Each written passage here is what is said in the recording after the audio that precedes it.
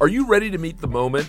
Ozzy and our friends at Chevrolet are proud to present Real Talk, Real Change to help foster racial equality in America. And we're inviting you to help. Join me, Carlos Watson, as I talk with key leaders from across the country about racial disparities in America's healthcare system. Look for The Carlos Watson Show and Real Talk, Real Change on YouTube and subscribe. Or download The Carlos Watson Show wherever you get your podcasts. You want to rate matches? You want to talk about interviews? You want to just discuss professional wrestling with your friends? Well, do it at Grapple. I'm going to download it.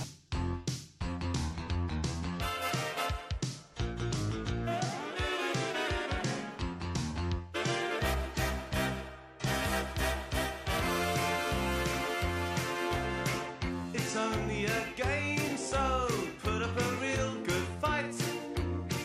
I'm gonna be snookering you tonight. Hello, this is Spotlight, the official podcast of Grapple. I'm Benno. I'm Joe. And I'm JP. And we're back. We missed a week. Won't make a habit of it. Real life got in the way. I was moving house. Never do it. It's the worst thing in the world.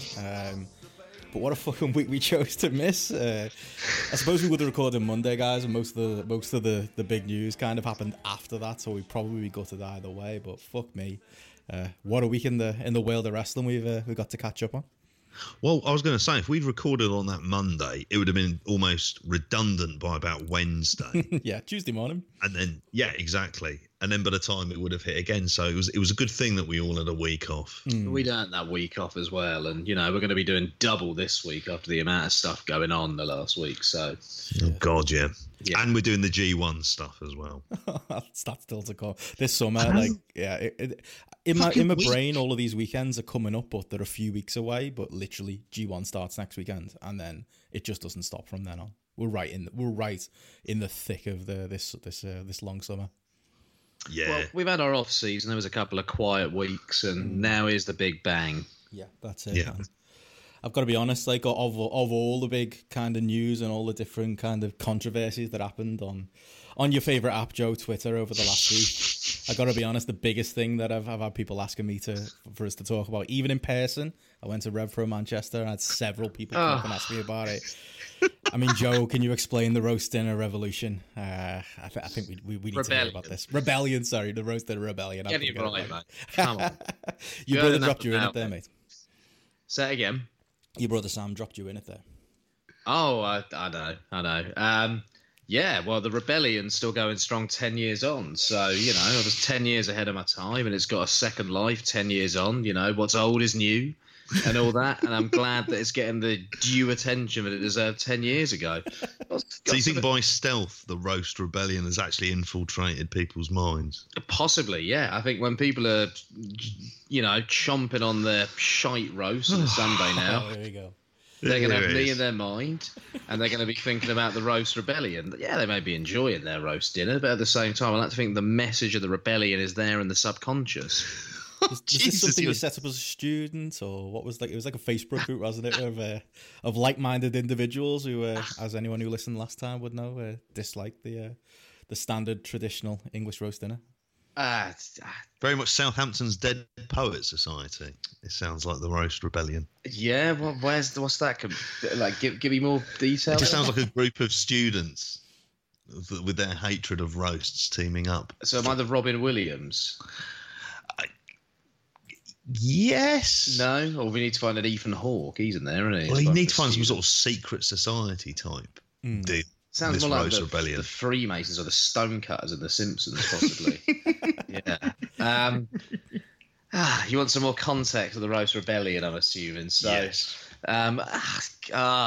What? Honestly, Joe, like me and JP, how am I talking about this? You're off Twitter, so me and JP, we just get all of the bullets, and genuinely, I think it's the one topic we've had the most feedback on. And like of all the controversial takes you've had on this podcast, Joe, it's the one that struck a chord with the vast majority of people who've got even angrier, I think, than the Progress fans were that one time when we were on Indie Corner. We got a couple of supporters for you, but overwhelmingly, Joe, the people seem to be against you. Well, including me. If there are a couple of supporters out there, you know, they're good, like-minded people, you know, rebellions grow slowly at times, and Rome wasn't built in a day, and all of that stuff. And I like to think of myself as like the Che Guevara of the roast dinner and traditional British dishes, let's just say. So to give you a bit of context, my mum, great cook, cracking cook, the roast dinner, nah. In the Lemon household, there was one dinner that was served at the same time every week without fail, and it was a roast dinner. Where it was like, I don't know, Curry Monday, or is it Wetherspoons or ours? That's sort of Thursday, their curry day, and this microwave shite. Or Tandoori Tuesday to keep the curry fever. Or, I don't know, we can keep going. But every Sunday, this one meal that was my most disliked meal was served up. Like, she wasn't serving a spaghetti bolognese every week, or a lasagna, let's say, or I don't know, a paella. Yeah, just where was the other food? But no, the roast had to be on a Sunday, and sometimes she punish us with 2 in a week. But if I've been really fucking bad, I get 2 in a week. When's the second one come in? Like midweek as a buffer? Yeah, like a Wednesday, like it's a roast. That's a lot of grief for a Wednesday. Well, yeah. But unfortunately, I don't know about you, Benno. I don't ever really feel like cooking a roast midweek. Yeah, that's well, my mum's mad. It's a heavy meal to have twice a week as well. Never mind, just cooking it. Yeah, I'm completely with you, mate. Now can you feel a bit of sympathy for me? See, I'm getting you on side already. Not to the overall idea. I think it does fundamentally come down to your mum doesn't cook a good roast. Well, what I'll say... The crux of the issue. So I moved home after not living in the house for a bit. Back at home, Sundays come around, and it was like, for fuck's sake, fucking roast. Another mate of mine who was also living back home for a bit at that point in time went to the cinema on a Sunday one day, and we were just like, oh, fucking roast, complaining about it. I was with him this weekend, actually. We had some cracking meals together, and we ate a Sunday lunchtime together where he had a chicken burger, looked cracking. I had an amazing salad. Oh, top notch it was. Yeah, but it was a good Sunday, and it was a roast rebellion style Sunday, so it's still going strong 10 years on. But there's nothing I hated more than waking up on late on a Sunday morning and just smelling like these gravy fumes. I walked downstairs and it's just headache inducing, and yeah. Is it tied to it being Sunday and the next day is going back to school? Like, I was listening to the Chair Shot podcast this week, and they were talking about like Heartbeat. When it came on a Sunday night, you kind of knew your weekend was over. You knew it was game over then, wasn't it? It was that boring show, and you just knew it was done. What happened on a Sunday? Football Italia was the highlight. Bit of the EastEnders omnibus as well, if I'd missed an episode, or if I fancied watching, the episode twice. It had been a good week on the square. As a feature-length film. Yeah, oh yeah. Yeah, some good weeks back in the day. Yeah. Then the Heartbeat, I'd hear that music, I'd be like, oh, for fuck's sake. My mum really liked Nick Berry as well.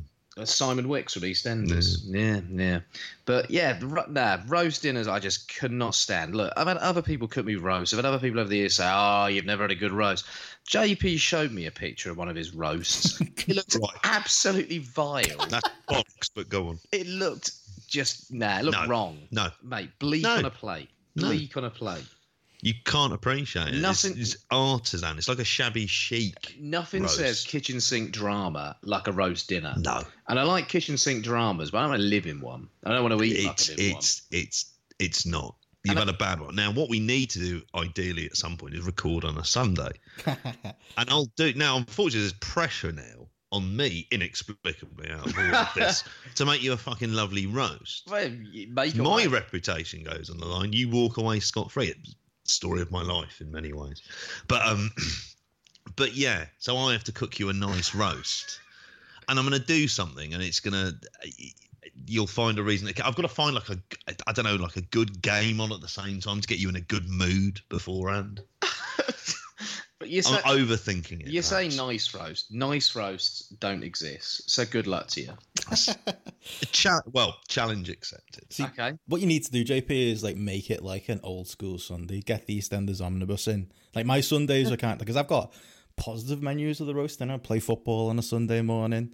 comeback. I think it was on YouTube, is it not? No, the bill is on. It's on one of the preview channels. You perked up again after the roast. Like in my house, we'd watch the Wonder Years. We'd watch Bullseye. That was a cracking Sunday. Would that not bring back good memories for you, Joe? My aunt had a bully in her house. I tried nicking it several times, which is a bit, I was probably 13 last time I was up there. As far as the non-woke presenters of the 80s and 90s went, I was more of a Big Break and I'm not a Jim Davidson fan. He's an awful human being. But yeah, I was... watch it, Joe.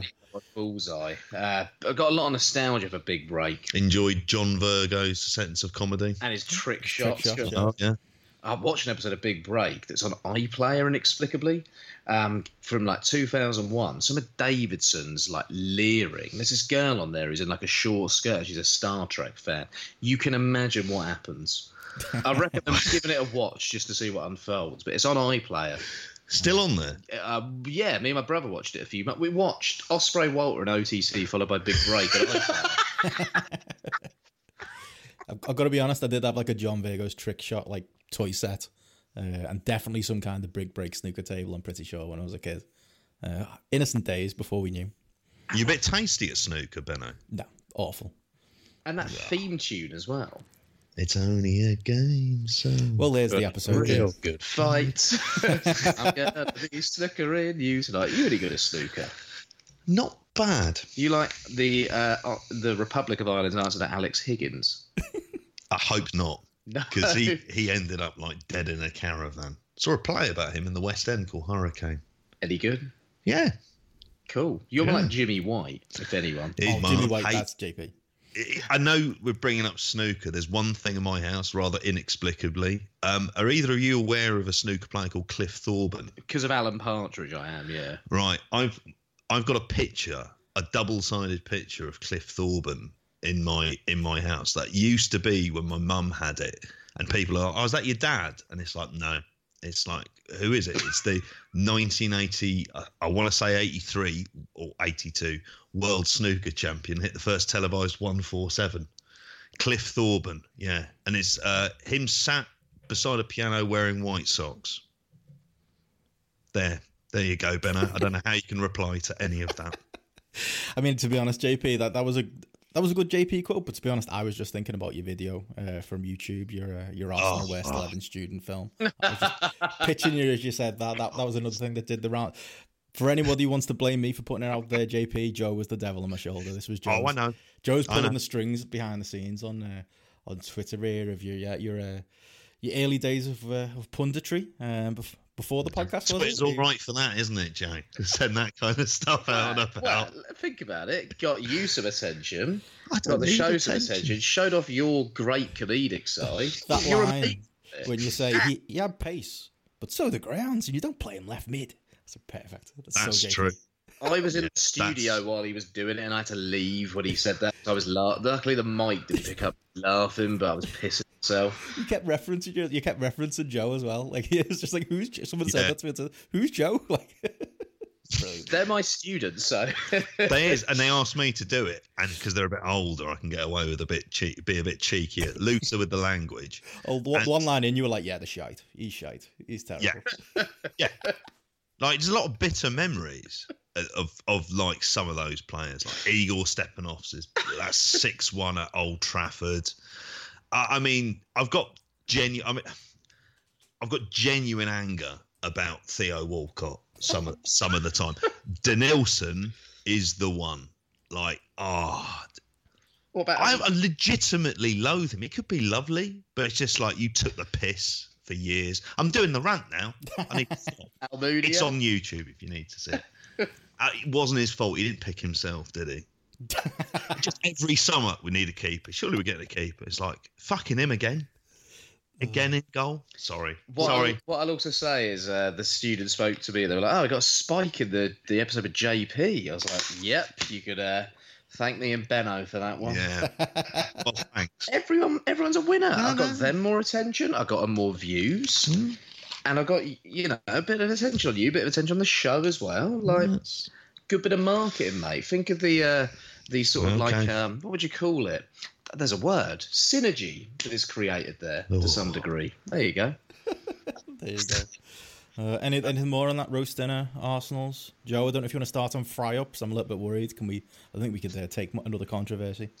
Fry-ups will come up naturally at some other point. Yeah. I've had enough pelters. I've had enough stones thrown at me regarding this roast dinner bollocks. Yeah, I don't like a fry-up. If you want to hear more, I don't know. Next week, stay tuned. Inquire. Yeah, cliffhanger. Fry-up-based cliffhangers. It's a first. Yeah. But fry-ups are disgusting. We're breaking new grounds in wrestling podcasting, Benno. There you go. Yeah, everything's a selling point. You've got to tie it in. Like Joe said there, we've sold some extra views to the YouTube channel. If you search JP Houlihan Arsenal on YouTube, it'll come up. You can find that clip. You got to capitalize on these things. It's like this week, Gareth put up a nice graphic of the that Will Ospreay Seth Rollins beef that was happening this time last week when we didn't record.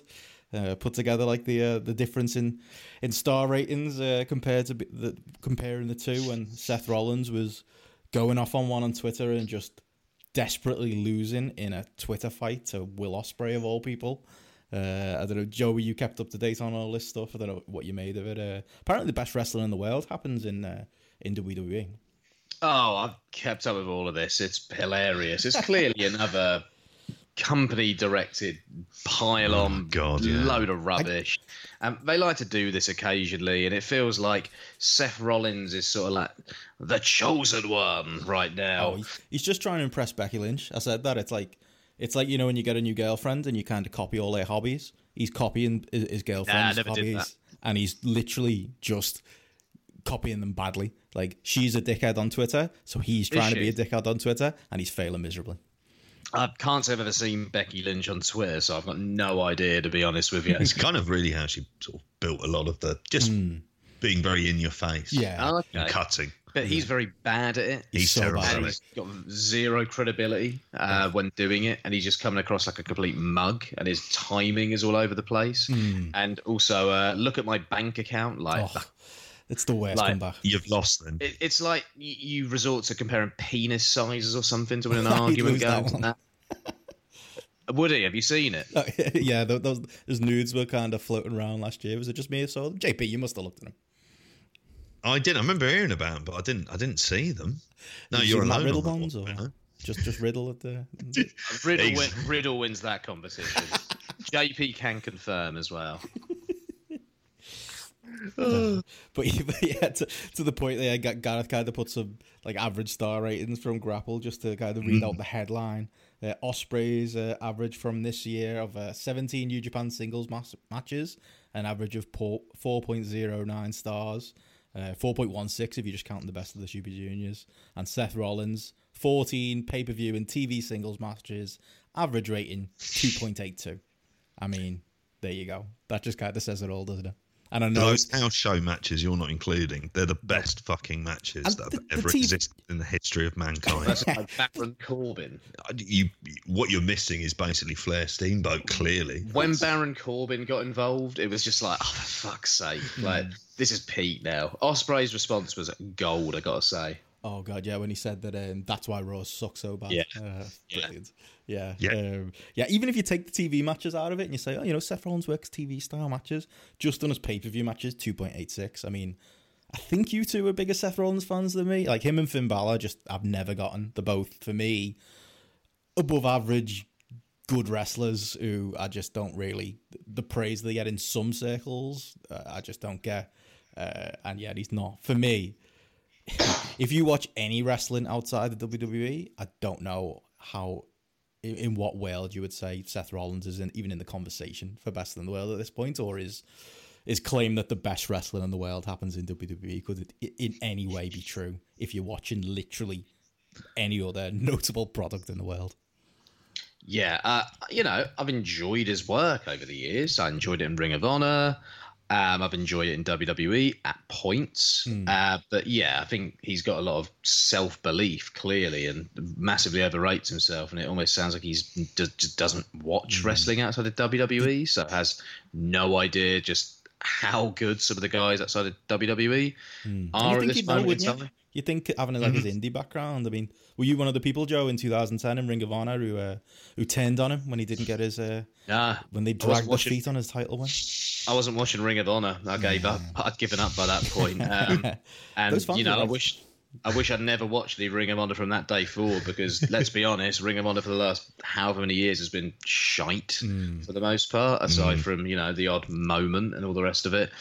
No, I wasn't one of those people. But what I find hilarious is in the last week, Seth Rollins has managed to make himself look like an idiot. He's been blindly ignorant to like quality. He's mistimed completely and appeared completely tone deaf to when and what he is tweeting. And he's also managed to really slag off his best or one of his best mates at the same time. Like, been a hell of a week for him. Oh, and he had a really shit match with Baron Corbin apparently in the process. So yeah, what a week. Yeah, I just don't get it. Like, I get being proud of kind of being he's allegedly the guy right now, you know, while TV ratings are tanking and attendances are down and, you know, things aren't on most metrics things aren't looking good for WWE. But I get it, you've got to kind of pump yourself up, haven't you? But that's the big thing for me. It's the doing, like, obviously, you know, John Moxley coming out and, you know, doing the podcast that he did has been basically the biggest babyface in wrestling this last month or so. And it's such a tone-deaf thing to, one, do that and go after Moxley, because pretty much everybody agrees with Moxley that he was right, but two, to do it when everyone knows that, hang on, wasn't that your best friend? It's just, there's no way Rollins is coming off well, and yeah, if he thinks he is, he's sadly mistaken. I do think Becky Lynch needs to take him aside, JP, and just give him a talking to about how to deal with these kind of things online. Exactly. I mean, you've kind of said about how tone deaf he is, and yeah, he doesn't seem to know. It's just like I don't think they understand wrestling fans in any way, shape, or form. But he was one of them, and he was one of the kind of, you know, he's the same age as me, I think. But this is as much about him proving a point to Vince that he's the company man and he is the man. That's what it appears to be, and that he's part, obviously, of this power couple at the centre of the company, being built up as their two big stars. So this is just about playing the ball with, playing along with that.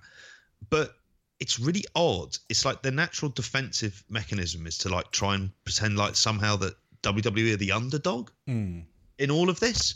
They're about as much an underdog as Exxon are the underdogs of the oil industry. Yeah, it's not happening. You're not naturally sympathetic. You're not getting away with it. But instead, like, you get the Vince-isms, the taking his ball and going home, and you're sort of talking that bullshit language that appeals to one person in the world.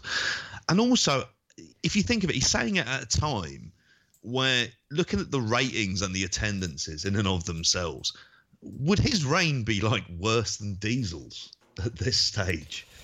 And I know it's not fair comparing eras, and it's obviously an incredibly profitable company. Yeah, they're making the most money they've ever made. That's points that always got to be out there. Not that it's anything to do with Seth Rollins, but that was Seth Rollins' argument. We make the most money. That's like that. That's the only thing now they can go back to. But that's completely external to what goes on. You know, in terms of creative, in terms of in the ring. Watch that share price if they things get bad on money Fox. Based on TV and based on the TV market and based on a country convincing themselves that possibly bringing wrestling in a 10-year deal and paying loads of money could progress and democratize Saudi Arabia further in, I don't know, the Western world's eyes. You know, that's why they're profitable. They're not profitable because of any great creative or any great wrestling that goes on there. And it's just an easy go-to. Look, money, again, look at my bank account. We're the most profitable we've ever been. Like, it's an easy go-to that there's no real substance to, ultimately. Like I say, think about Seth Rollins' week. He's having a go at Will Ospreay. Think of some of the weeks in wrestling Will Ospreay has had this year compared to that week Seth Rollins had last week. Think of the week Will Ospreay had when he faced Shingo, Dragon Lee, the other great matches he had during that period. It's like, yeah, you've got not really got a foot to stand on here, Seth, in sort of proper wrestling fans' eyes, let's just say.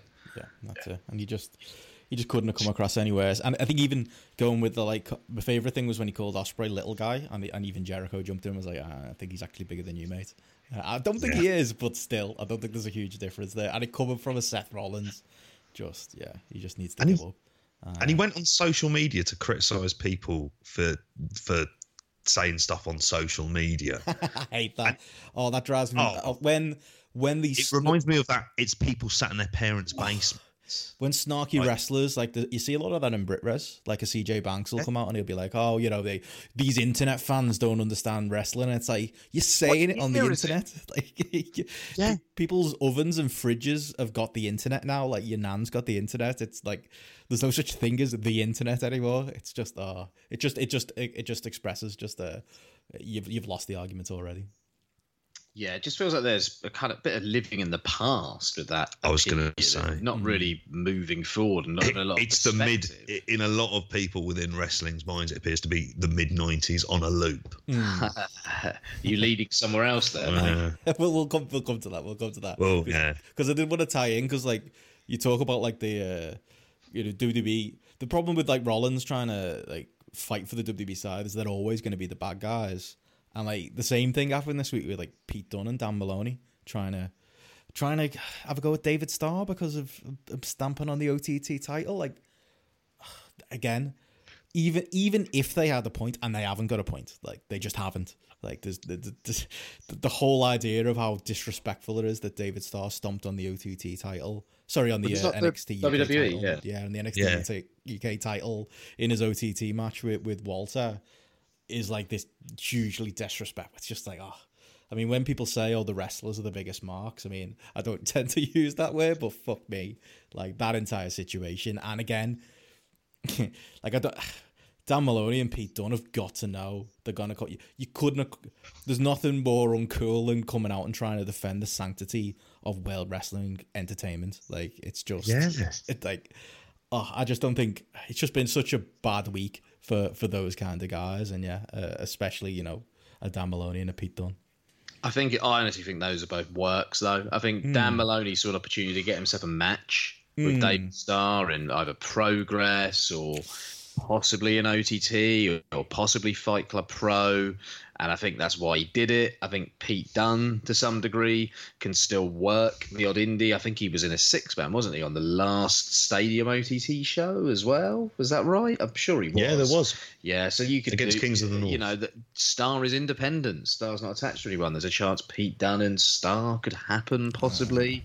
So I think there's a bit of a work going on here. I think there's, dynamics in play that are sort of thinking, there could be a little bit of money here, possibly. I'm not necessarily buying it, all of that as legit. I'm buying it as trying to put some attention on yourself, possibly trying to get somewhere with a view to a match at some point. Who knows? I don't see it. To be honest, from the bits and pieces I've heard and from the wrestlers I've spoken to, somebody I spoke to was saying that Regal himself is genuinely upset that David Starr and Walter did that in the match, and that the beef comes from them not clearing it with WWE first, and that Pete Dunne has some kind of outstanding, because he said something about he's not anti-contract, he's not anti-independent, but he is anti-David Starr.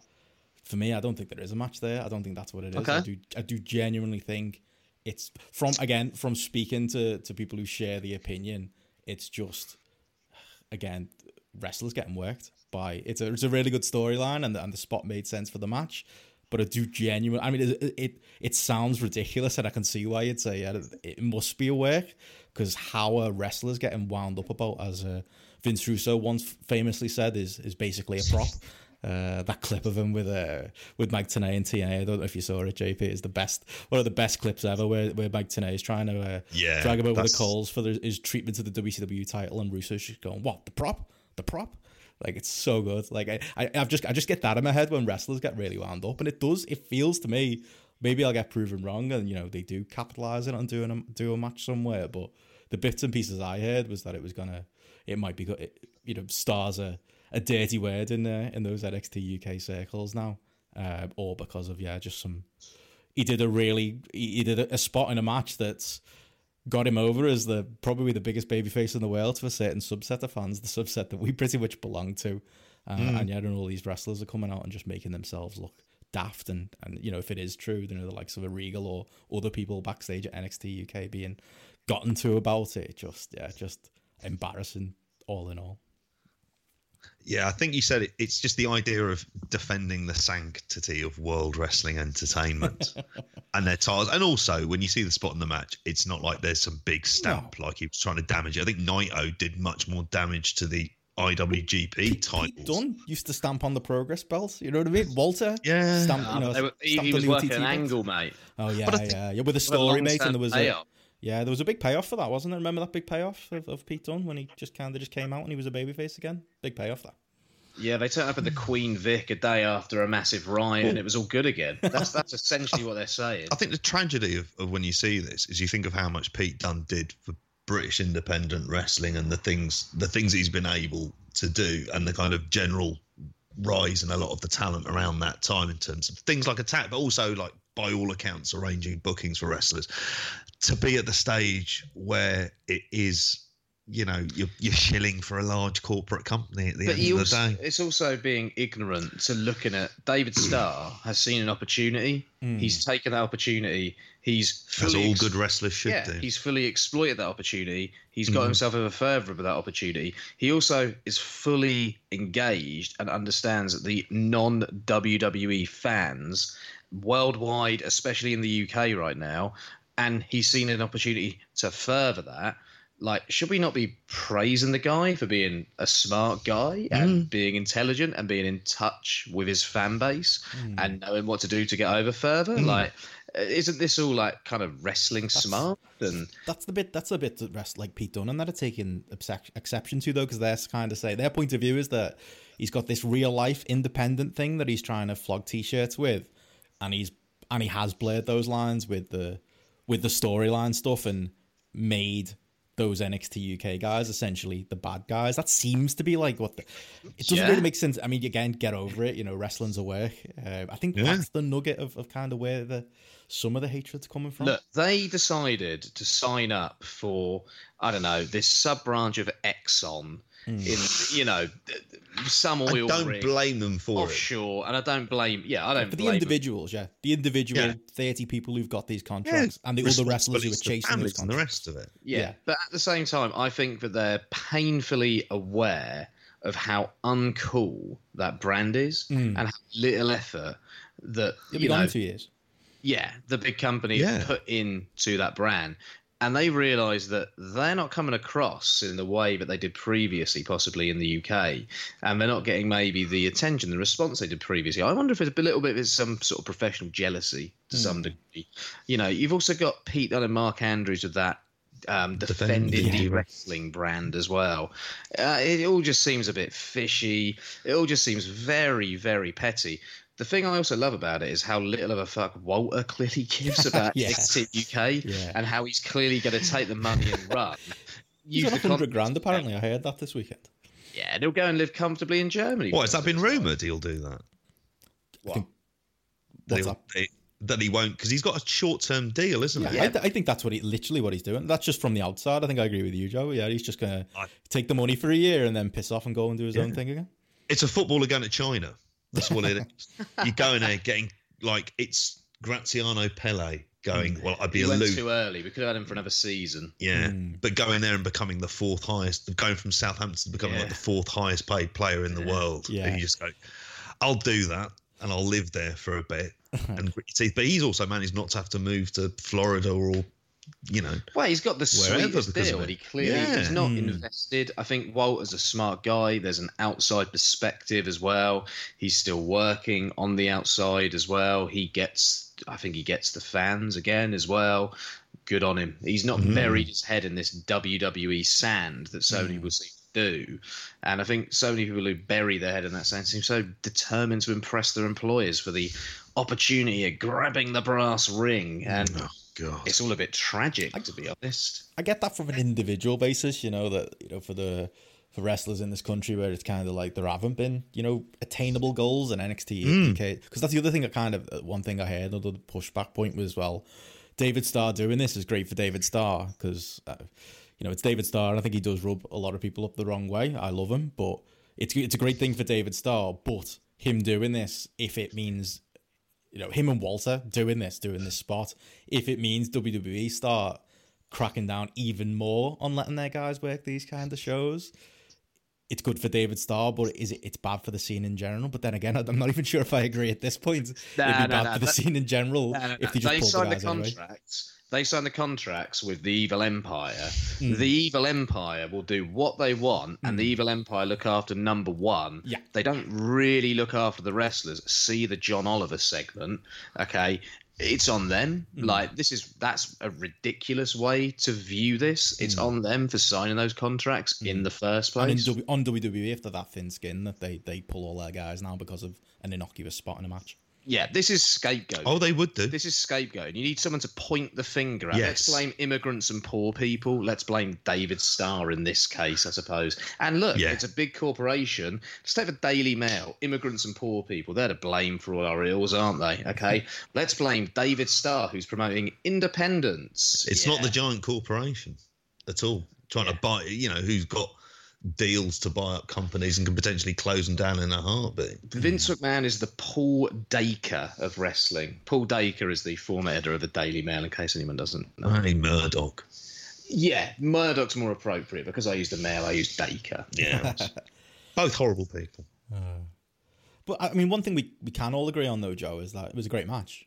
Walter Starr, very good. I did. That is another bit of feedback we got. People checking Grapple and seeing. I think JP, you filled in for me on post this week on British Wrestling Experience, and you were raving about the match, and Jamesy was, and a lot of basically everyone who was there live. Like there was a point on Grapple where it had like a solid 5 stars or thereabouts, because pretty much everyone who saw it live was coming out and rating it 5 stars on Grapple. I'm going with 4.5 myself. I think you went with 4.75, JP. I went back. I went with 4.5 in the end. Almost feel slightly cooler head. Yeah. Yeah, I loved it. I thought it was great. But yeah, Joe, we've had some people who saw in the app he gave it 3 stars who were best impressed or really just wanted to know what your thoughts were on that.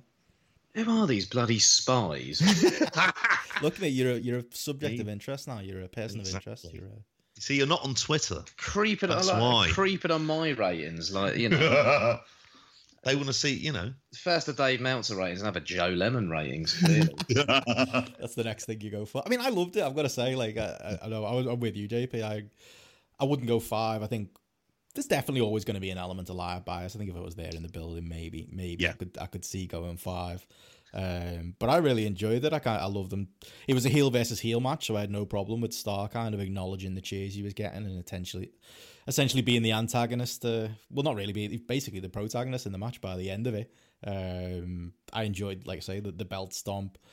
I enjoyed that leading to Walter snapping and basically killing him. I love the spot of Walter kicking out of the invisible pit, the visible pin. Not even letting David Starr get that. Starr trying to win by that Eddie Guerrero DQ. There were a lot of shenanigans. I don't know if that kind of paid into kind of what you were thinking, Joe. But I enjoyed that. I enjoyed Devlin essentially being the NXT UK narc who got in there, and I'd called the referee's attention to the fact that there was that Starr shouldn't win by DQ. And I love kind of Walter escaping last minute with the choke again, similar to as we've seen him do recently in WXW. Kind of desperation beat Starr at this point. I really enjoyed the story they told in the match, and I know you were kind of on that same wave of thinking, JP. Yeah, I was. I think, and rather than repeating the whole review I did from BWE, I just sort of felt there was like all of these kind of this flow throughout the match where there was real transitions built around, like there'd be like a spot that would happen and then that would transition into a certain part of the match. So the first time when Walt tries to throw the kick and Starr throws his leg into the post, and it's like that is the cue then for him to go and start beating down on his legs, and ends up doing the so it kind of showed up the sort of opportunistic side, because the storyline going in is he hasn't beaten him 25 times. How does he do it on match 26?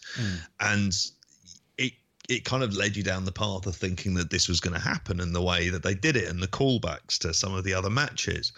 And fascinatingly how that sort of false tap ended up leading to the crowd sympathising with Starr from that point onwards. Whereas, you know, before that, it'd been like he'd never beaten Walter. And yeah, and I have to say, Foxy, that bump he took into the corner from Walter's John Woo was absolutely berserk as well.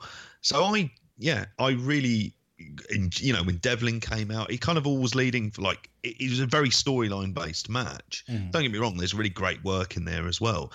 But the storyline itself completely has me captivated because it's between these sort of three figures, and it goes and it bleeds out into other companies as well. So there's these kind of tentacles from that. And then, I mean, even though it wasn't a particularly good match, it was okay. The bringing in people like Sean Guinness. So there's all of this, stuff that I really loved about it. And then I see Joe. Yeah. So why'd you hate it, Joe? Yeah. And then it's just like, did you love it? And it's like, nah. So, yeah, I was really surprised when he said to me, 3 stars. 3 stars, you still liked it, didn't you? That's on Rotten Tomatoes, that's 6 out of 10. That's a certified fresh. Right. Let me just preface this with, how I was maybe feeling when I watched it. So it's been a tough time recently at work, hasn't it, JP? It has been, yeah. Yeah, been absolutely knackered. And I think I watched this in completely the wrong mood. I was convinced I was in the right mood when I watched it. And I was watching it thinking, I think this is the weakest of like these big main events. And this is the weakest Starr Walter match that I've seen. And I went to bed. I think I watched it just before bed. Woke up the next morning, saw the new BWE episode was up. And then you guys were raving about it. And I was like, like what? Like, what have I missed here? Like, I was really confused by it. What I thought of the match was all of the component parts that were there to advance the story and were there to get to the next point worked, and they were there and they were successfully executed. But I was kind of bored between those points of the match. Like, I didn't buy into the legwork stuff at all. I really am not a fan of matches where Walter is the bigger guy, but he's getting beat down for most of the match by a smaller guy. I don't know. I think that's just something I'm not into. And that started happening, and it maybe took me out of the match a little bit, and I was very tired anyway, so maybe wasn't following the kind of story or the beats of the match in the way I probably should have done. In between the kind of moments, I was really quite bored. And, it just didn't really engage me. It didn't really hook me in the way that previous OTT main events have done over the last year or so. And I love Starr Walter matches usually, and I wasn't getting the same kick that I usually get out of the Starr Walter matches, but that may be because I had an expectation, and that expectation wasn't fulfilled because it was slightly different. I noticed all the callbacks in there as well. I got what they were doing. I thought, works for what it is. I liked the false finish with the Eddie Guerrero cheating spot as well. I thought that was good. I thought that was well executed. I think one of the big problems as well, I didn't think the crowd were good. I thought the crowd were really... They weren't well mic'd. Yeah, I think I've heard that before. I've heard that from people there live who were like, the VOD did not do that justice. Yeah, because I was expecting like molten heat, if I'm honest with you, and it wasn't there. Place wasn't full, to be fair, was it? I think there was a lot of empty seats, JP. James, he said it was around about 1,000 or so. I think the last show they'd done before that, which was the Starr Devlin, that had done about 1,500. There was it makes you wonder. I mean, it was absolutely like, was it a nice day that day? I don't know. Pretty sure it was. Could have been awful. Who can tell? A nice day. Were you in Dublin that day? Well, no, I know there was like football on in town, like Dublin GAA and stuff. Whether or not people would be watching that, probably not. Sorry, any excuse to try and bring up something Irish during the podcast. Was Shamrock Rovers out that day, were they? No, you see, they weren't. They were on a break at that point in time. You'll be pleased to know. Well, they lost to Dundalk. Oh, I want to hear on YouTube, JP, doing like your GAA punditry. I think that'd be a good role for you. I don't know enough about it for me to be League of Ireland football, though. Me and him had a right chat, and his son earlier, about what's going on in League of Ireland at the moment. So I think there's a League of Ireland podcast in there for you. Anyway, yes. To go back, I think one of the problems that I had was there were too many things I expected from the match, so I went in with a list of assumptions. So I think I should probably go back and watch the match again. 3 of those kind of things I assume were going to be in the match, and I will give a second opinion when I get a chance to watch the match again. I was hoping to watch it again before we recorded, but I had a mad weekend and just wasn't able to fit it in with everything you have else. roast dinner while you're watching? Fuck that. He was on one all weekend. Was I? Yeah, with the Jack and Jills and the rest of it. All these festivals, probably. Mate. No, that's not you. Not even a marijuana cigarette has passed these lips. Wow. That's a quote from Vern Schillinger in Oz. I mean, I think I can see where you're coming from, Joe. I definitely, for me, that wasn't my experience watching it. I was into it pretty much from start. I only literally watched it just before we recorded. But that can happen, can't it? You can watch. I had a little scroll through Grapple. Like you are the low man. You're the lowest rating on the match, but there are other people who gave it like 3.25, and there's a couple of other ratings in the 3s as well. I don't think it was blow away for everyone. It was mainly blow away for the people there live. Even if me and JP really enjoyed it on the VOD too. Well, as a result of this, we're going to have to ostracise Joe from all future podcasts. So I think that's it now. Why do you hate Ireland, Joe? Yeah. Why do I hate Ireland? And the Irish, yeah. Jesus, we're going to have some sort of like unionist route here. I wasn't expecting it to go down. Jesus. But yeah, I mean, I loved it. I'd be interested to see what you make. Yeah, of it when you get a chance. I'll watch it again and we'll discuss. But the thing is, I love the story. I love what Starr and Walter are trying to do and have done over the years, and I'm majorly into both guys. And I love what OTT have done with the story. I think maybe it was because I watched that really dull Sean Guinness-Devlin match before it as well, which was seriously sending me to sleep. Sean Guinness was in a position way above his station on that card, and that story did not click at all. I think I get why they did the match. It was a good build as well.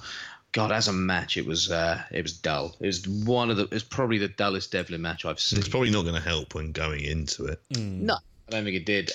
But even like the Darby Allin Scotty Davis match, I couldn't get into either. I heard good things about that. Yeah, I think it was probably my state of mind at the time. I enjoyed that. I enjoyed that. I agree with the. So it's only the main event that you've seen, Benno. That's right. Yeah. Only had time for that. Right. Yeah, because the Devlin Guinness, and I really wanted to like it. I kind of, it's one of these things where you're 2 Irish lads. Oh, yeah, exactly. But it's also about where they go next after Devlin, isn't it? Because Scotty Davis would seem like an actual fit, but he is incredibly young. You are going to need people who are somewhat veterans around as well. And I look forward to when I get round to it, watching the Terry Thatcher Mark Haskins match, because I think he's an interesting crowd favourite. But this match, for me, you said a bit like in the bill, I just kind of felt, they've really leaped into this. And it happened on that Belfast show, which don't have the status of the big shows in Dublin. And it sort of lends itself to that sort of venue issue they have, that they're not perhaps being able to capitalise on a lot of the really good stuff that's going on because there's a lack of venues to run in. But I think that the point I was going to make there for a second, I was off on one there. Sorry about that. Completely lost my point. But you enjoyed it, JP, is the main point. That's just like me, really. That's what I do. But that was it. But so as a match, I wasn't particularly a fan of that. But I did enjoy Davis Allen. And, Darby Allin is, if nothing else, he's captivating to watch. When you see him later, yeah. Yeah, he's a special talent. I mean, I was... Again, because I was moving, and I moved my cat into the new house today, and she literally sat there staring at me like now, looking at me like, what is this place and why are we here? Because I was doing that all day, I didn't have a chance to see the rest of the show. But yeah, kind of based on what you're saying there, it feels like it is like it's the main event you need to see and not much else. Yeah, there's hopefully a point in time when things start to get easy and you get into the summer, you always think I might be able to catch up on these matches. But the truth of the matter is, the amount of shows and the amount of stuff that's coming out in VOD, it's very easy to just not see these matches and then just kind of forget about them in the, So I think of the other matches, I would recommend going out to see Allen versus Davis, and I will end up watching Thatcher versus Haskins because Jamesy said there was good things on that. I think the rest of it would have been, if you're at OTT and obviously for the regulars, they would have really enjoyed large parts of the undercard as well. But would add into the experience, and I like the commentators as well. I'm a big fan of the OTT commentators, so they kind of make some of those weaker moments on the show that bit better.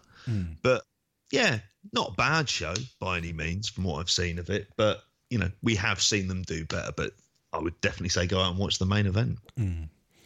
Well, the other big story this week that we should talk about as well. Fuck, we got a lot to talk about this week, guys. That we haven't quite got to yet because we might be proven wrong tonight. There might be a killer episode of Raw tonight, but yeah, WWE decided to do their own version of the Premier League manager merry-go-round and brought back Eric Bischoff and Paul Heyman.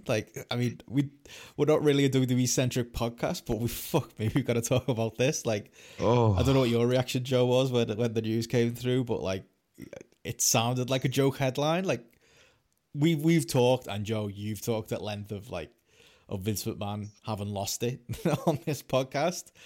And if there's any proof that he is just not with it at this point, him going back to the men who, were creative forces in wrestling, mainly Bischoff, 20 full years ago, more than 20 years ago. If you want to go back to Bischoff was actually successful. Heyman, good mind for the business. I can kind of see that.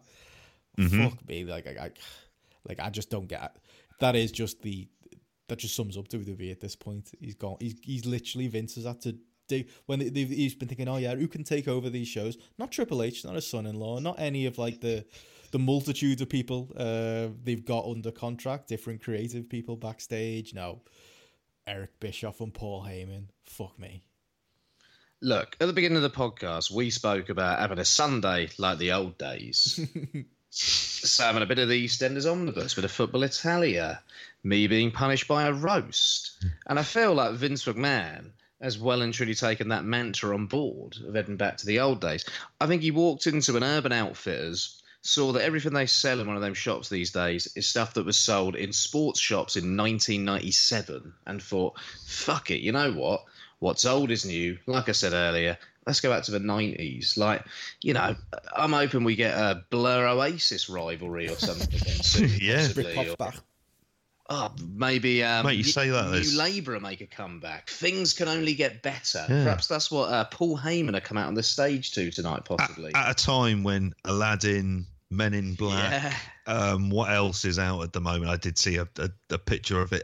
Is it Child's Play? Some student came in the office last week and was wearing a pair of Adidas popper trousers, and I had a chat with her about how I was wearing them over 20 years ago. She was like, "You should have kept them. You could have got." Any photos of you wearing those? Yeah, there are a few knocking around. A pair of Kappa popper trousers as well, which I saw in Urban Outfitters, £90. Jesus Christ! I had the shorts as well, John. Say it again. I had the shorts as well. I had a pair of Kappa shorts that popped out and a pair of trackies. I thought that looked good. Oh, mate, I had the exact same shorts, navy blue. Yes, yeah, that's the colour as well. Well, yeah. Yeah, but look at the nostalgia we're talking about regarding the 90s right now, Perhaps Vince McMahon was having a chat about the good old days and thought, you know what, let's go back to the 90s and, this will be the solution, Eric Bischoff had some success with a major network television show, quarter of a century ago. Maybe let's go back to the Mall of America for the relaunch of SmackDown on Fox as well. See if we can get Liger in, get Brian Pillman Jr. in as well. Perhaps, we can go full Nitro nostalgia possibly as well. Yeah, what a ridiculous decision this is. I think it's utterly hilarious, and it shows just again how out of touch Vince is. Time has kind of stopped in Vince's world. Time to me seems like it stopped in Vince's world around sort of 2001-2 when he kind of built this structure around him with the writers and all the rest of it, and when they did the first brand split.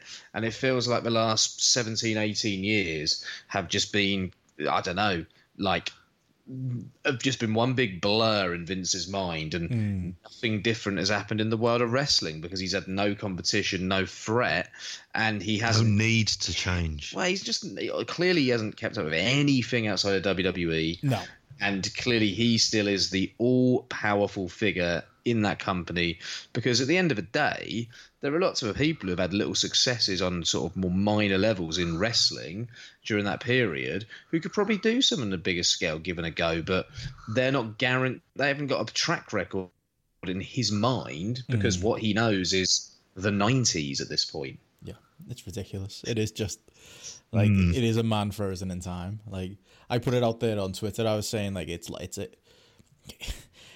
Eric Bischoff, like we met Eric Bischoff. We interviewed him, like me and Gareth, at the Full of a Wrestling thing. Great bloke, great knowledge of like, you know, the TV industry and, you know, all of that side of stuff, the business stuff I kind of get, but like you listen to his podcast and, you know, like, he doesn't seem to really remember what happened in WCW. Like a lot of it for me does feel like bullshit on his podcasts.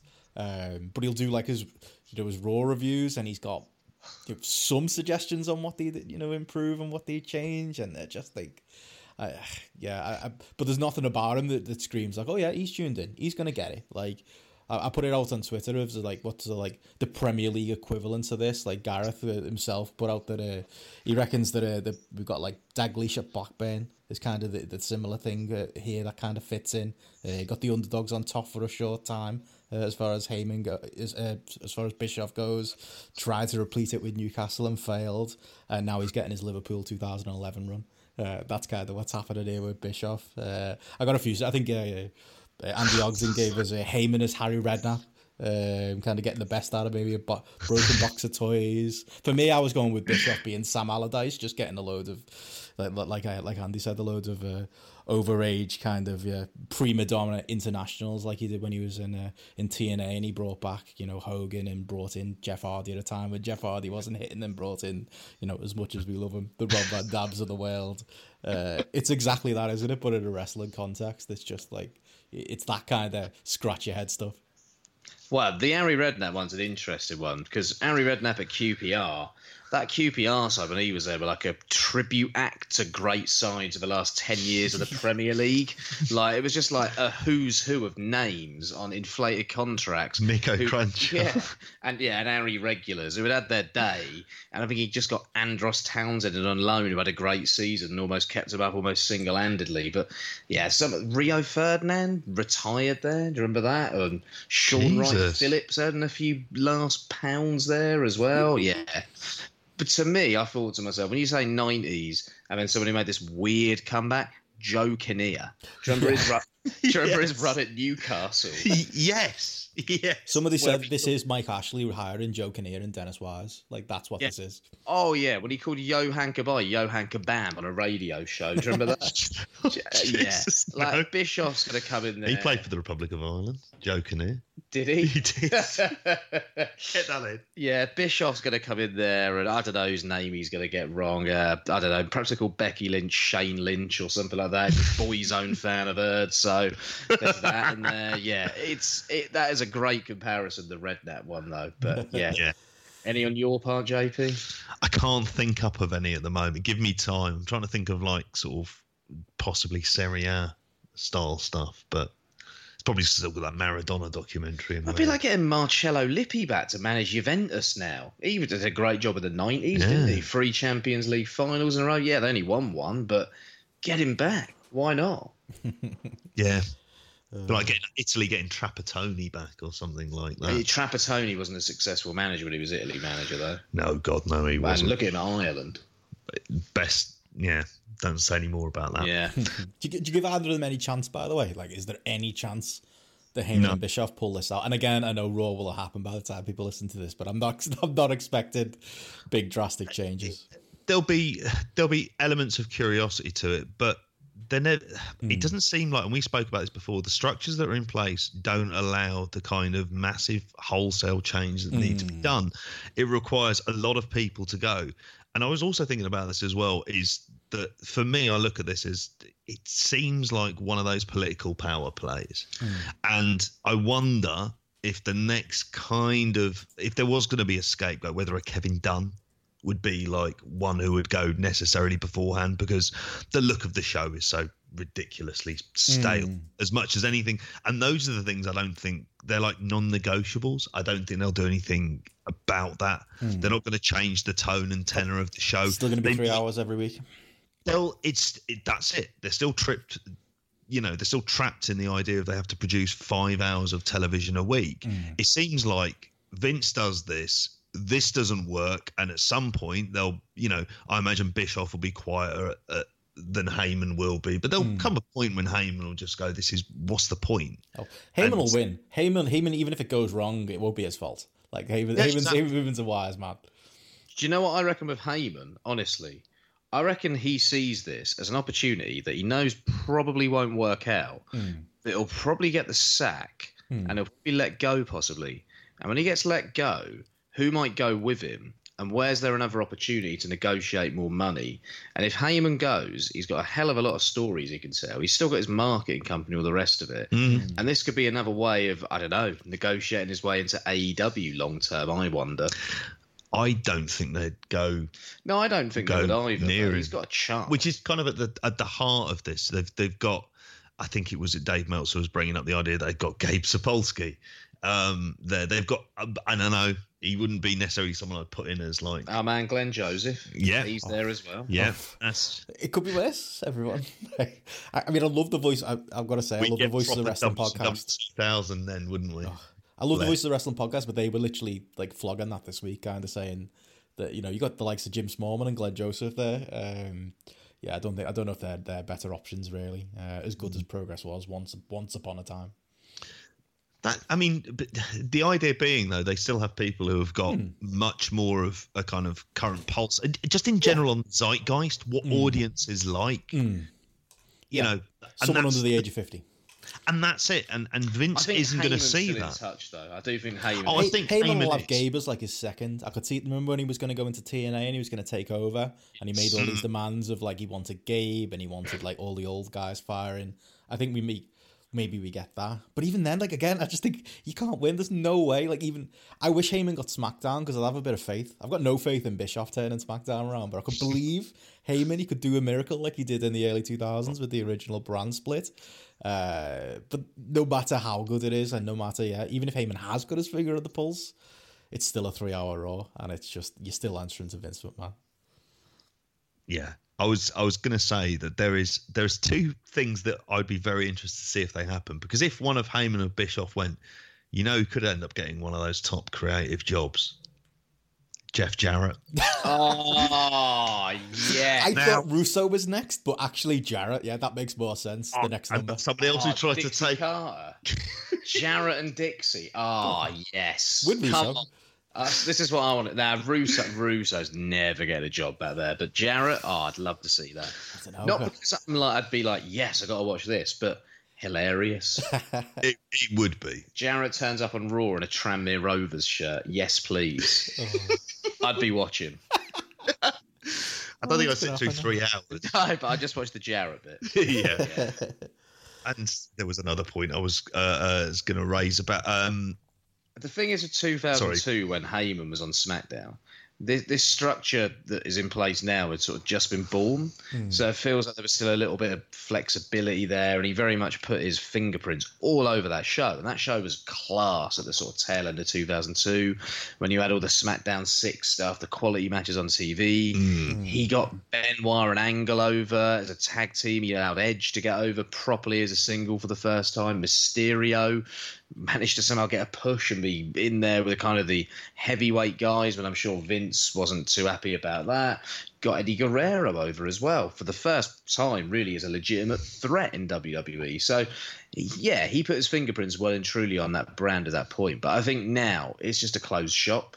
I just can't. No one has managed to break through the Vince-based, stubborn alpha male ceiling in a long time. And those that he has wanted to, when was the last time they worked? Strowman worked to some extent, and then they fucked that up.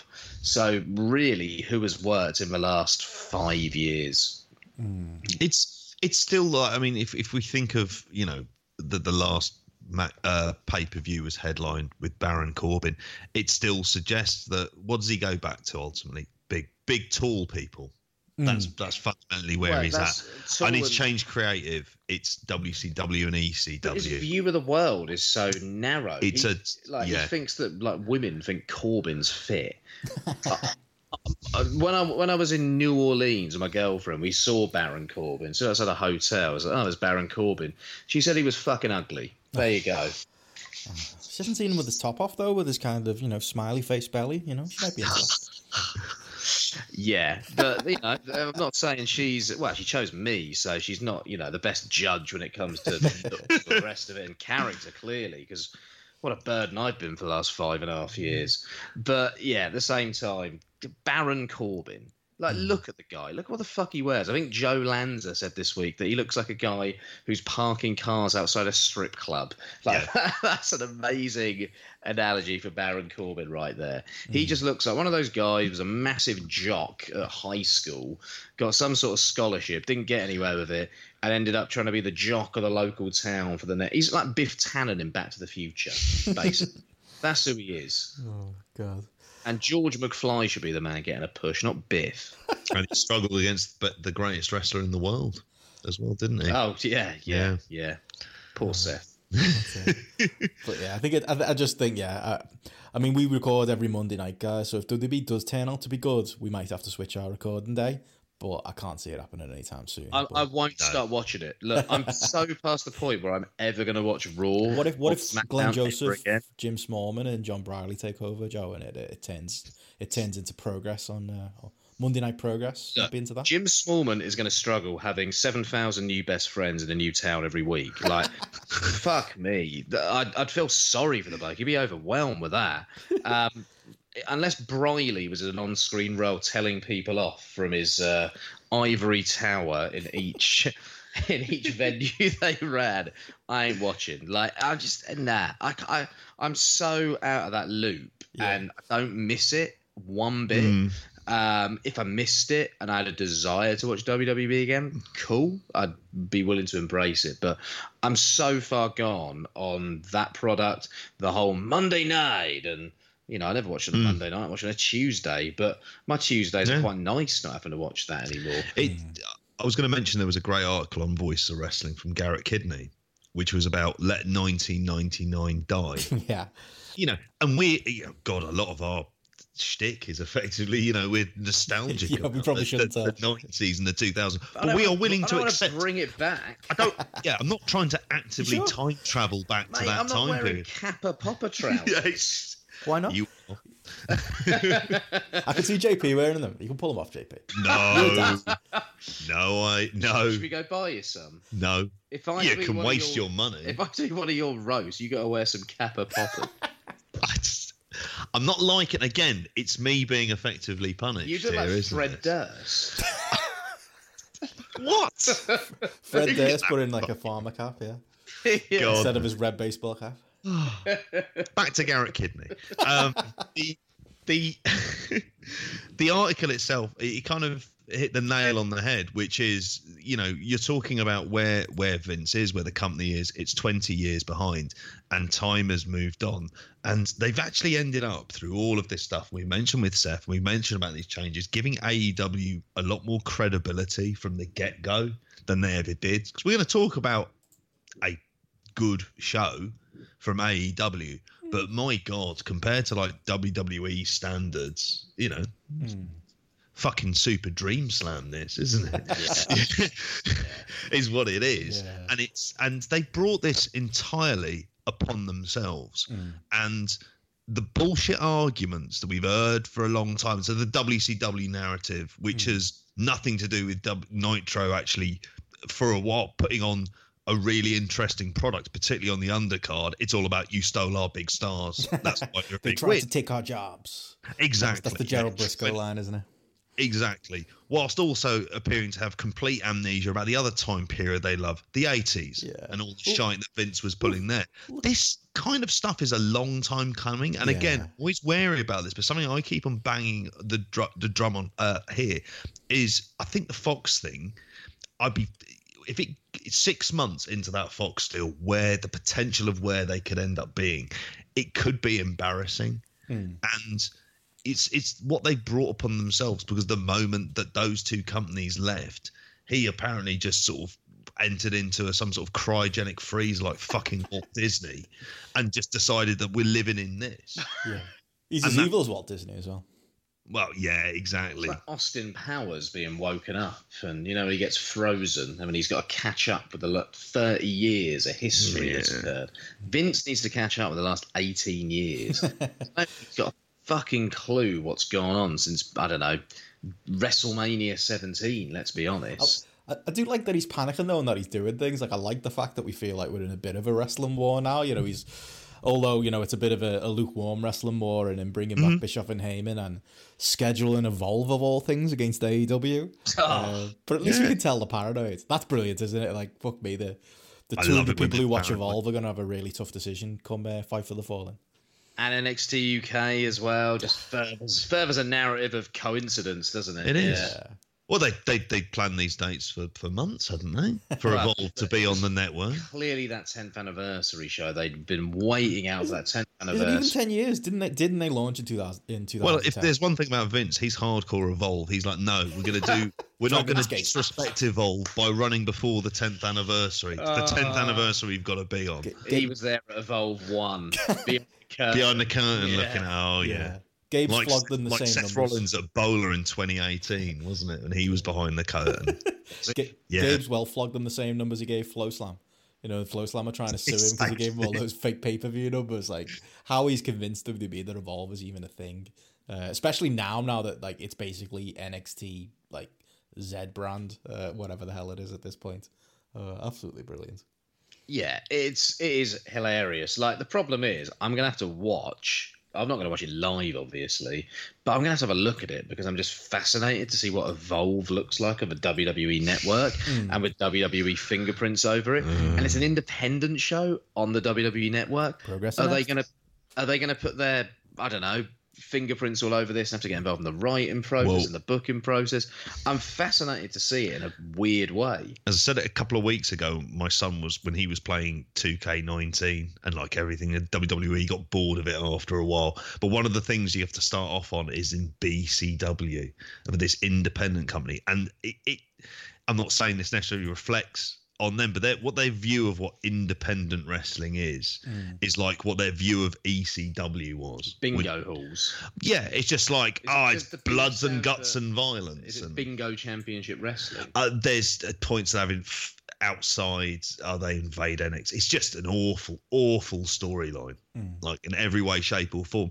But they don't get any aspect of independent wrestling. They view independent wrestling as this leech on what they do and stealing their money because they still think they are wrestling. Well, clearly, if they own all of wrestling, we've got no option. We're gonna go to their wrestling, aren't we? You know what? Look at those WCW fans who just stopped watching WCW. Yeah. Stopped watching wrestling when WCW went. They never think about that, do they?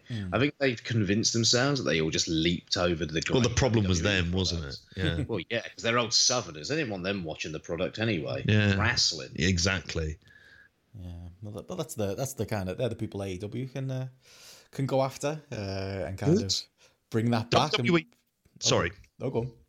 No, I was going to say, for the first time, they can fucking earn the right for people to gain their business. There was a point in time I was being quite enthusiastic about going to a WrestleMania. I can't think of anything worse than giving that shower money. I really can't. Like, in some ways, they need a massive kick up the arse. Yeah, like I've said a million times, the only way this is ever going to happen is, what I'm not allowed to say. And we all know what I'm not allowed to say. Yeah. R.I.P. Well, until that day, like I say, we've got AEW guys, and we can talk about their show and be really positive about them, I think, maybe. Obviously, Fyter Fest happened this weekend as well. Busy fucking weekend. I was at a Rev Pro Manchester that day as well, which I'll talk about in a minute. But I don't know. I genuinely don't know your opinion on it. But for all the negative we say about WWE, obviously AEW is the alternative. I don't know. Do you feel more positive on them after this show? The same amount you felt coming out? I've got to be honest, I don't know. I know you caught up on it today, Joe. Did you watch the pre-show? Because I was watching the AEW pre-show and thinking, shit, even Big Tone can't save us here. Because My God, did they not learn any lessons from the first show? Well, before Joe kicks off about the pre-show, because he hadn't actually seen it before today. I made him watch it at work. You need it for context. Yes, exactly. For that, you asked the question at the start about whether or not it was whether or not I feel the same, feel less, or feel more about them. Overall, probably about the same. I don't think I had particularly high expectations of this show. It felt much more like a sort of curiosity buy as anything for me. For it, we can safely say this, and we're better off just going into the pre-show, as you mentioned. Like, I don't think they know what a pre-show is intended for. Yeah. Like, first time round, I could go, all right, it might have just been a screw up on the night. Second time around, almost identical mistakes to a certain degree. Except this time they had two matches that were fucking terrible. Oh my God. Like, I mean, you'd think, okay, maybe they want to carry on with the Dark Order stuff. Like, they're thinking, the whole thing with, the Super Smash Brothers, maybe it'll catch on eventually. I can kind of get the thinking behind that. But somebody somewhere, and I'm looking at Big Tone as much as we love him, like, somebody needs to be pulling the plug on the librarian shite. I mean, like, somebody, it's so obviously not working. It so obviously didn't work the first show. Like, Z-level comedy shit. I mean, I said it on the last time we recorded, even like the Fyter Fest stuff, like the fact that, like, I think it made it worse that in between these really bad matches and segments and it's really bad, sub being the elite level comedy that doesn't even work on that show, never mind, like on a proper show. They're doing, like, I'd say 6-month-old Fyre Fest jokes, but the actual festival was 2 years ago, so we're making crappy jokes backstage about, like, a 2-year-old subject. Like, bad.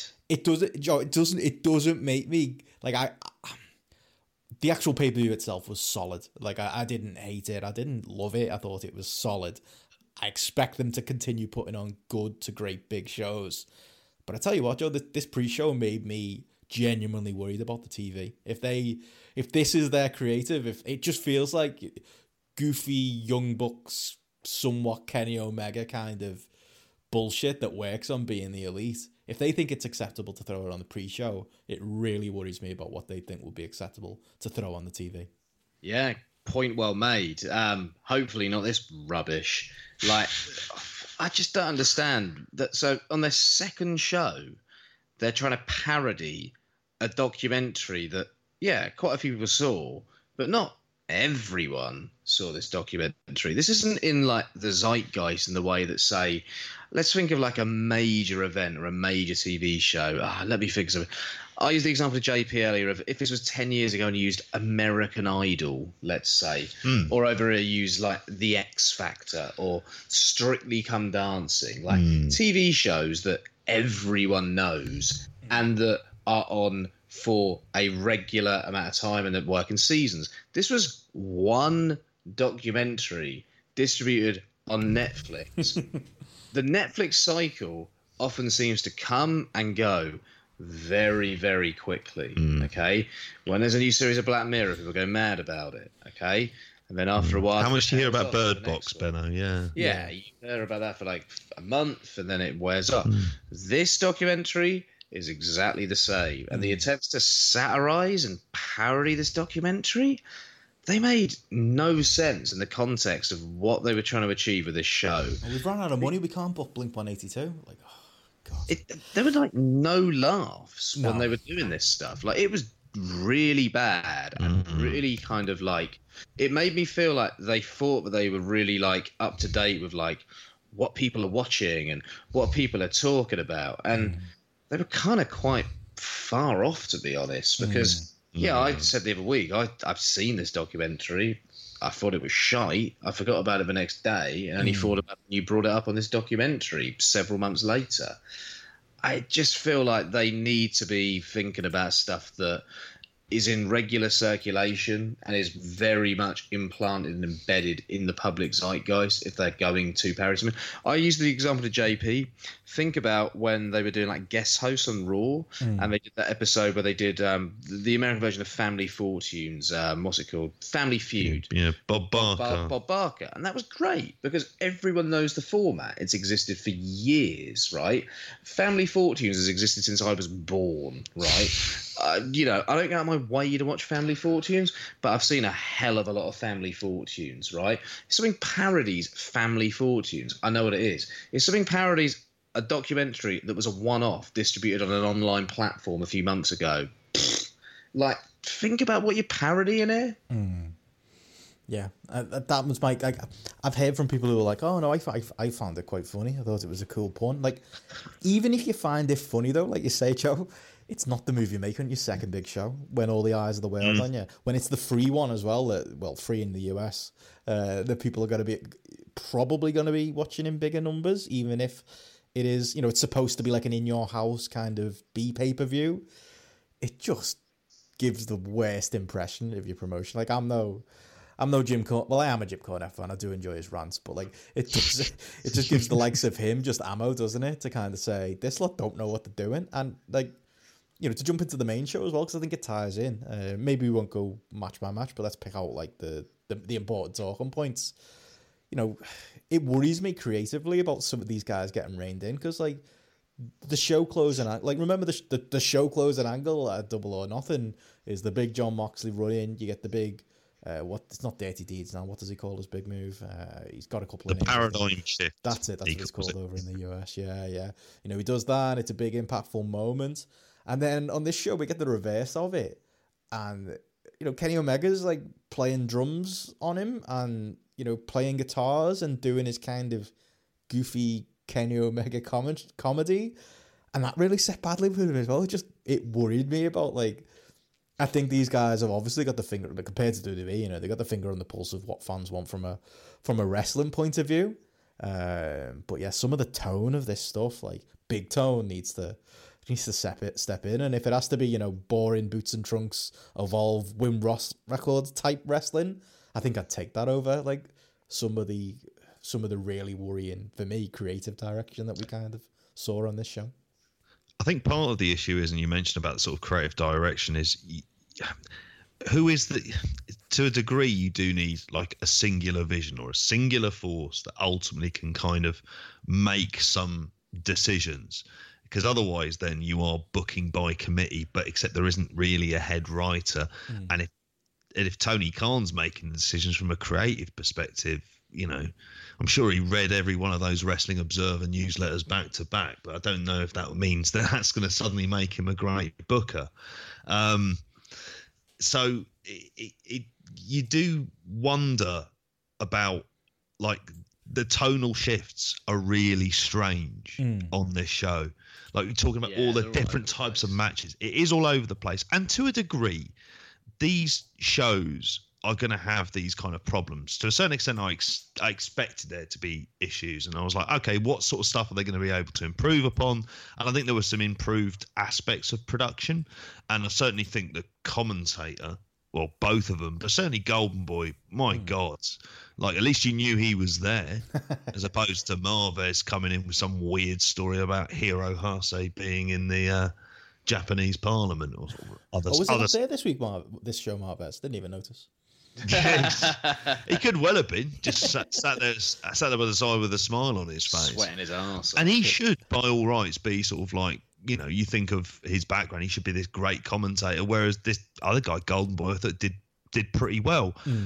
But as a show, there needs to be some sort of singular vision about how serious this is.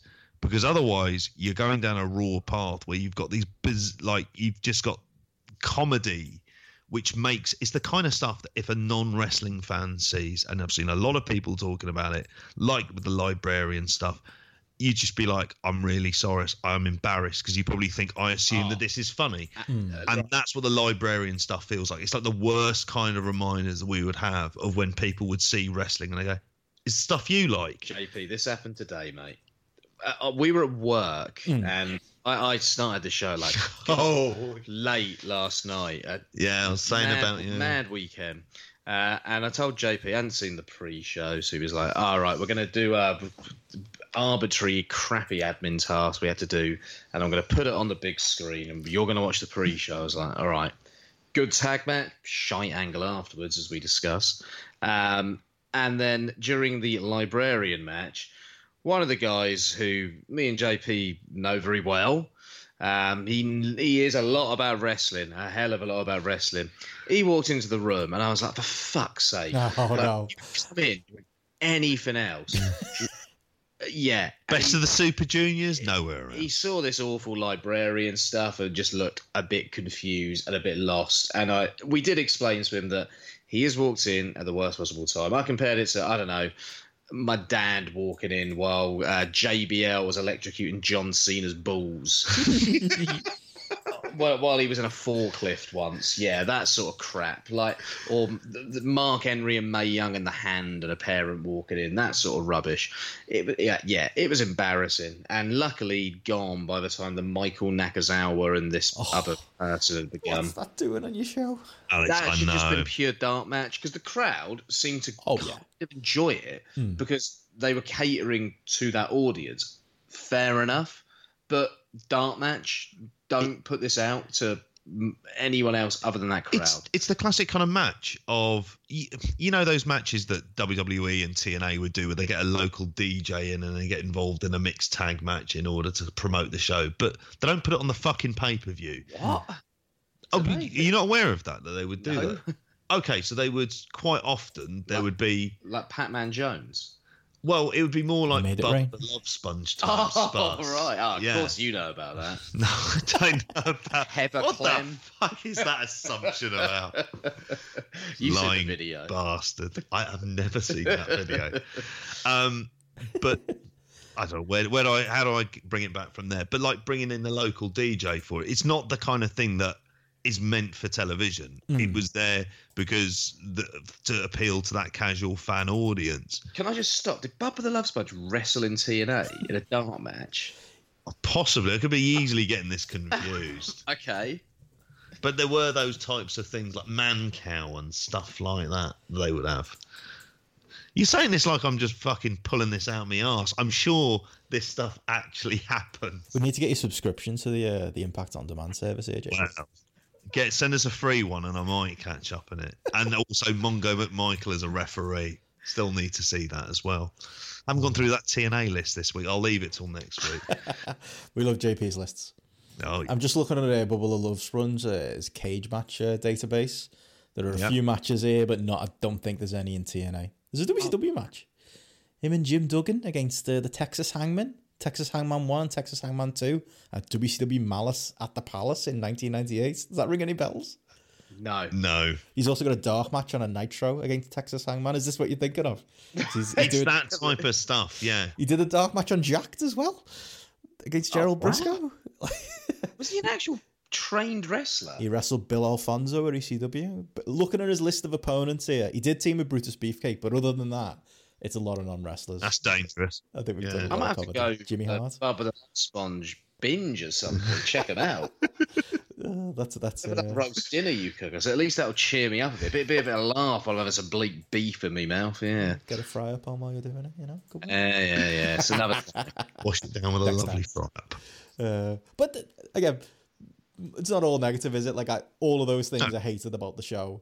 I didn't think it was a blowaway show, but I did enjoy things on the show. Like, absolutely. It was an easy watch once the main show got going, I thought. For the most part, yeah. It felt like an inconsequential watch in a lot of ways, but there were definitely hype. But like Darby Allin was fantastic on the show.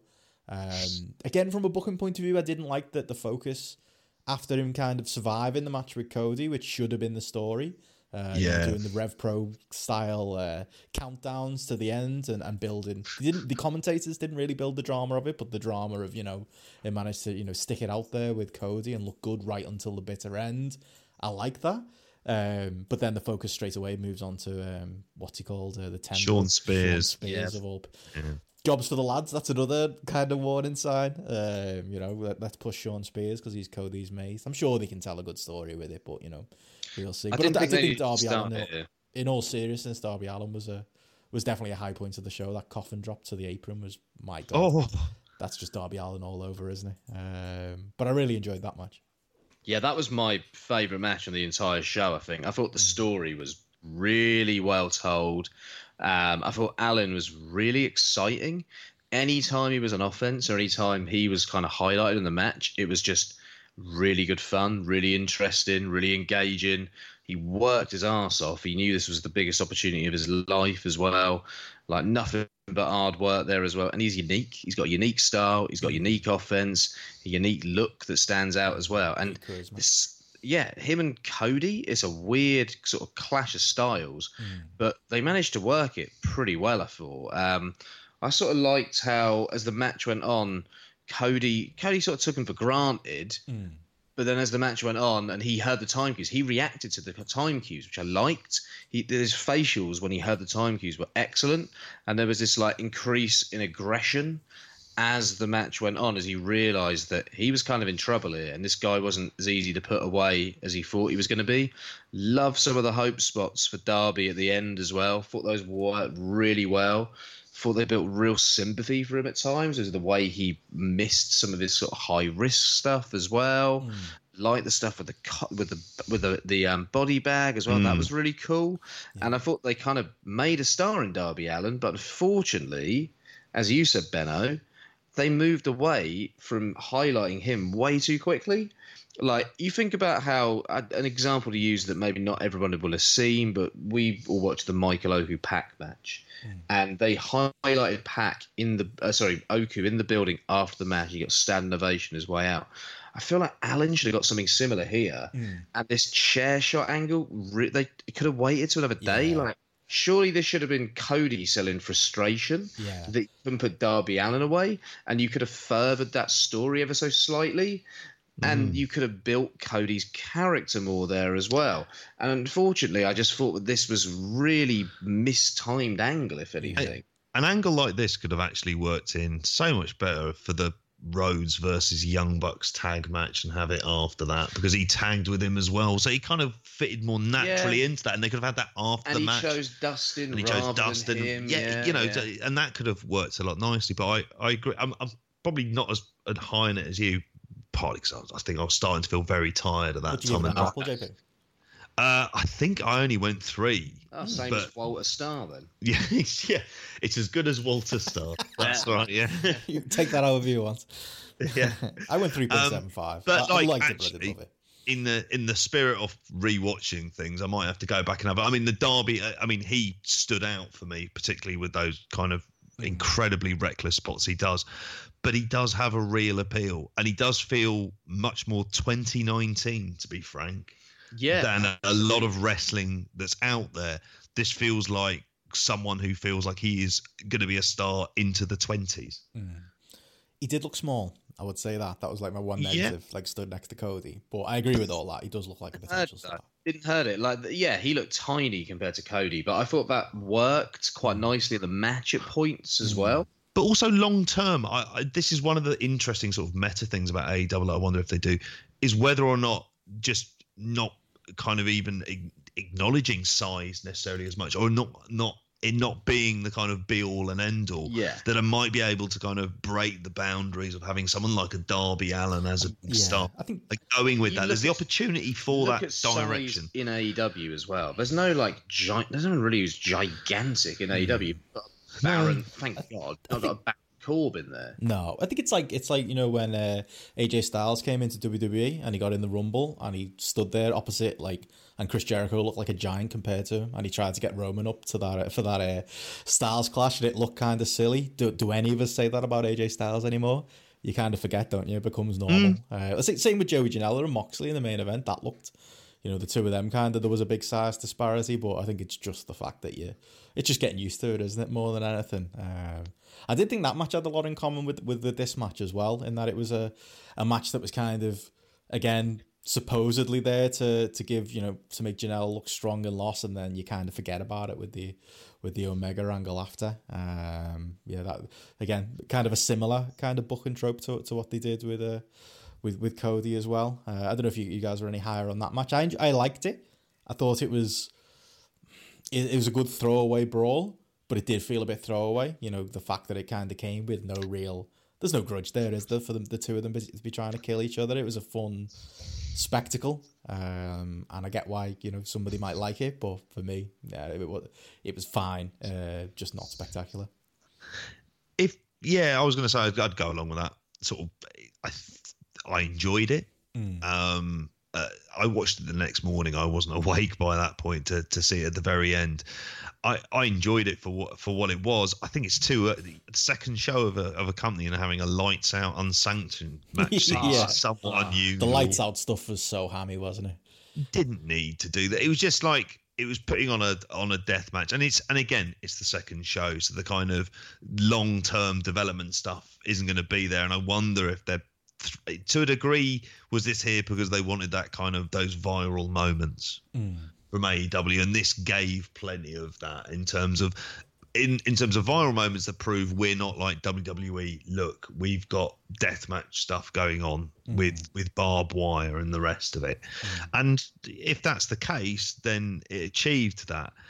You know, I think overall the crowd seemed to enjoy it. I thought it was okay. I mean, for me, the match of the night was the 6-man tag, but you know, I thought it was fine. And again, you know, having seen Moxley in another match, he's doing all right so far. And obviously, his good mate Seth is making sure he's getting the rub on the outside of the company as well by turning him into a massive baby face. So it's, you know, looking good for Jon Moxley. Yeah, good work. I think for me, it's just not my style of wrestling at all. And it was fine. I didn't not enjoy it, but I wasn't really into it. And I'll never be able to invest in a match which has a stipulation, but there's no feud. Have a feud. And if there's meaning in the spots and there's a purpose to the spots, I'm there. You know, if you look at all the random Jimmy Havoc plunder matches over the year, I absolutely hate. We'll be getting them. Yeah, this was better than that. But at the same time, I'll never get into a match like this because I just think to myself, why are you jumping in thumbtacks when... Like think of Randy Orton against Mick Foley all them years ago, and those great thumbtack spots, you know, and how much meaning they have in the way Orton sold them, and how we hadn't seen thumbtacks in WWE for like 4 years at that point. Meant so much because there was a rivalry there. This was just like throwaway. Yeah, there's a few thumbtacks. Have that, mate. Wee. It's one of them. Orton's never recovered since those thumbtacks. That was his last good moment. But it's one of them couple of mates having a brawl match. No beer, which was cool. But that was the only thing missing from it, really. And I've no real time for those sort of matches, to be honest with you. It was fine. I will say this, and I sort of said it, but I didn't go into detail on one of our previous shows. I like the Moxley stuff. I think people are overly excited about him because he did a couple of great podcasts and he's fresh. This is what he likes. This is what he enjoys. We're going to get a lot of this. I don't think he's as good in the ring as people have made him out to be so far. And I thought there was a danger of this all along. I'm really looking forward to seeing him in G1. Well, I'm worried about the G1. But it's going to be something slightly different, isn't it? It's something it's an unknown quantity that we don't know about, and he can't do this in G1. So I think there's an intrigue there, if anything. But yeah, I think Moxley isn't as great as a lot of us have been led to believe at this point in time. Yeah. That G1, I mean, it'll really, let's be honest, it'll put hairs on his bollocks. Like if he can develop himself on that. Like it's the real test. Renee will have to get the old razor out. Well, then there.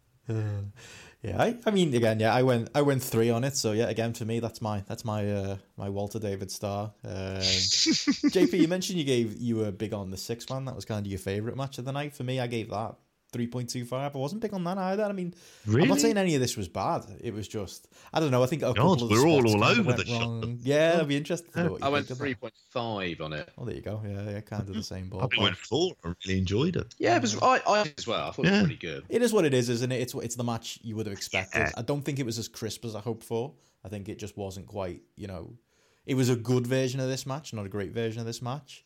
I think it depends on your mileage, yeah. It's a match we've all seen before, though. It was the right match for the crowd, I thought, as well. They ate it up. This is where they know how to get the crowd. The Fyter Fest stuff was bad in terms of parody. The Street Fighter stuff was perfect for this crowd. And again, I made the point about how something needs to be fully in the zeitgeist and have kind of years of people understanding the formula and kind of the tropes. And here they came out as Ryu and Ken. You know, I'm Ryu, sure lots. Ryu?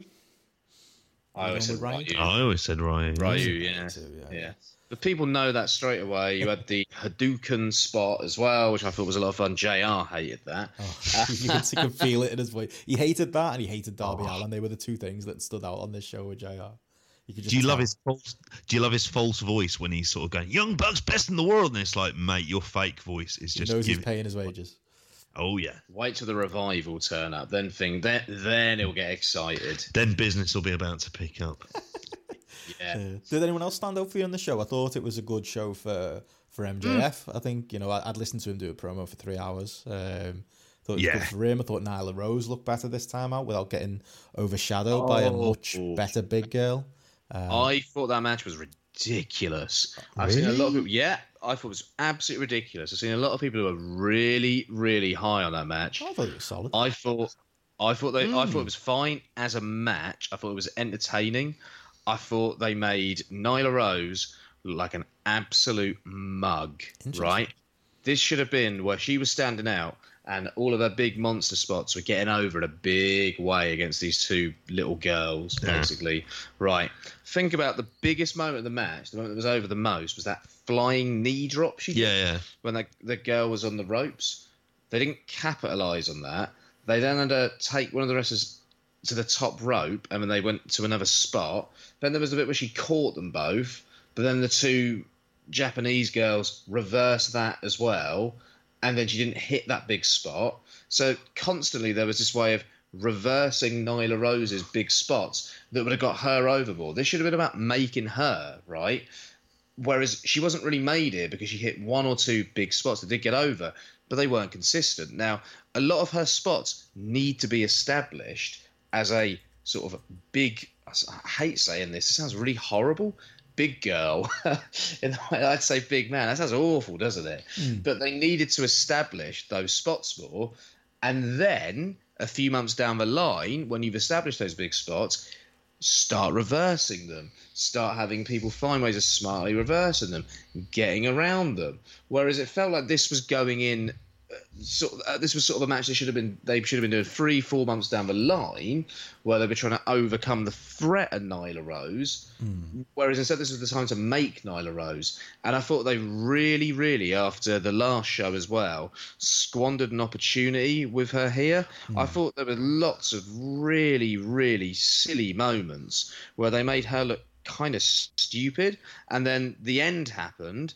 It was quite an awkward ending, and then no one got over because she then got her heat back. So this was WWE booking, I thought. Really bad. Really? Yeah, really bad. So think about it. So one of the girls... No, wins, I see what you mean. How they put it over. Then they have a fallout, and it's like, Like, what has this achieved? It was just bad. I mean, the shove afterwards was odd. Like, with Rio and... Yuka, but establish the spots, then start doing all the reversals to those big, spots. Look, she's bigger than say 98% of other women wrestlers, so you can't really. It's not it's what you'd say if it was a man, isn't it? Yeah, it just feels really. I don't know. That's right saying it. I got the impression that they're trying to tell somewhat of a different story of her about. This is someone who's got the potential to be a monster, but she's very, very green and she can't win, even at this point, can't win these kind of matches. And about that there's going to be something that kind of, in other words, try and give her a year or so to kind of work through issues in terms of like how green she is in the ring. And then at that point kind of build her up, because the crowd were really into her when she did like the big knee and the rest of it. Like one spot. Yeah. The whole match she was able to hit clean. The rest of it was reversal, 2 against 1, 2 against 1. She's like a mug. Interesting. Well, I thought she looked better than last month, at least. Yes. There is that. But yeah, I suppose that's... You guys like it. I enjoyed it. No, but I don't think you're wrong either. I don't think they're bad points that you're making. It speaks to the wider booking point, doesn't it? To that finger on, what you're actually doing with your talent issue that we've been saying. Yeah, absolutely. And I just thought this was a little bit short-sighted. It wasn't a bad match by any means, but just the I don't know, like the thought process that got into it. I sort of was thinking, what? And if Brandy is booking this division, her experience of wrestling, I suppose, pre this is mostly WWE. So is that where she's taking her kind of inspiration from, possibly? I'd hope. I mean, she's always come across as being really sort of smart and on it generally, so you'd hope that that's not the case. Well, it's meant to be her and Omega, isn't it? And who knows? Yeah, that's it. Anything else stand out for you on the show then? Like I say, I enjoyed MJF's role on it. I thought Shima looked good against Chris Daniels. If that's a direction you want to go, that was a solid match on the show. Any other thoughts in general? Fine opener, solid. Felt like an opener on a good WCW show from 20-something years ago, if anything. Fair enough. And anything on MJF? I enjoyed the when he cut his promo about the fans being virgins, and they cut to that one poor dude in the first row. I was pissing myself. Like, he's going to be a meme for years now. Yeah. I liked his line about how he liked video games and then he had sex. That's it, yeah. And also as well, one of the great things he's at is something about the way that he's great at cutting corners in the ring. There was just like a lot of times he's the one who's never doing the big moves, because why would he? He's a complete heel. He just wants to win. So he's going to do cheap roll-ups if he can in order to get away with it. Like, he is absolute. His dedication to the heelish craft is there, as you know, from your hole. Oh yeah. Looked through me as if I wasn't there, and I gave him the nod of approval of like, you're doing your job, son, and then went downstairs.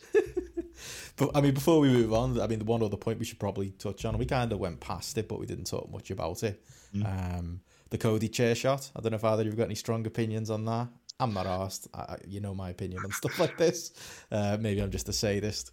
That kind of caused some trouble. The fact that he took a full-on, quote-unquote, unprotected chair shot from the former Ty Dillinger. For me, I was watching it, and it looked like Cody was trying to, like, take it with his shoulder a little bit.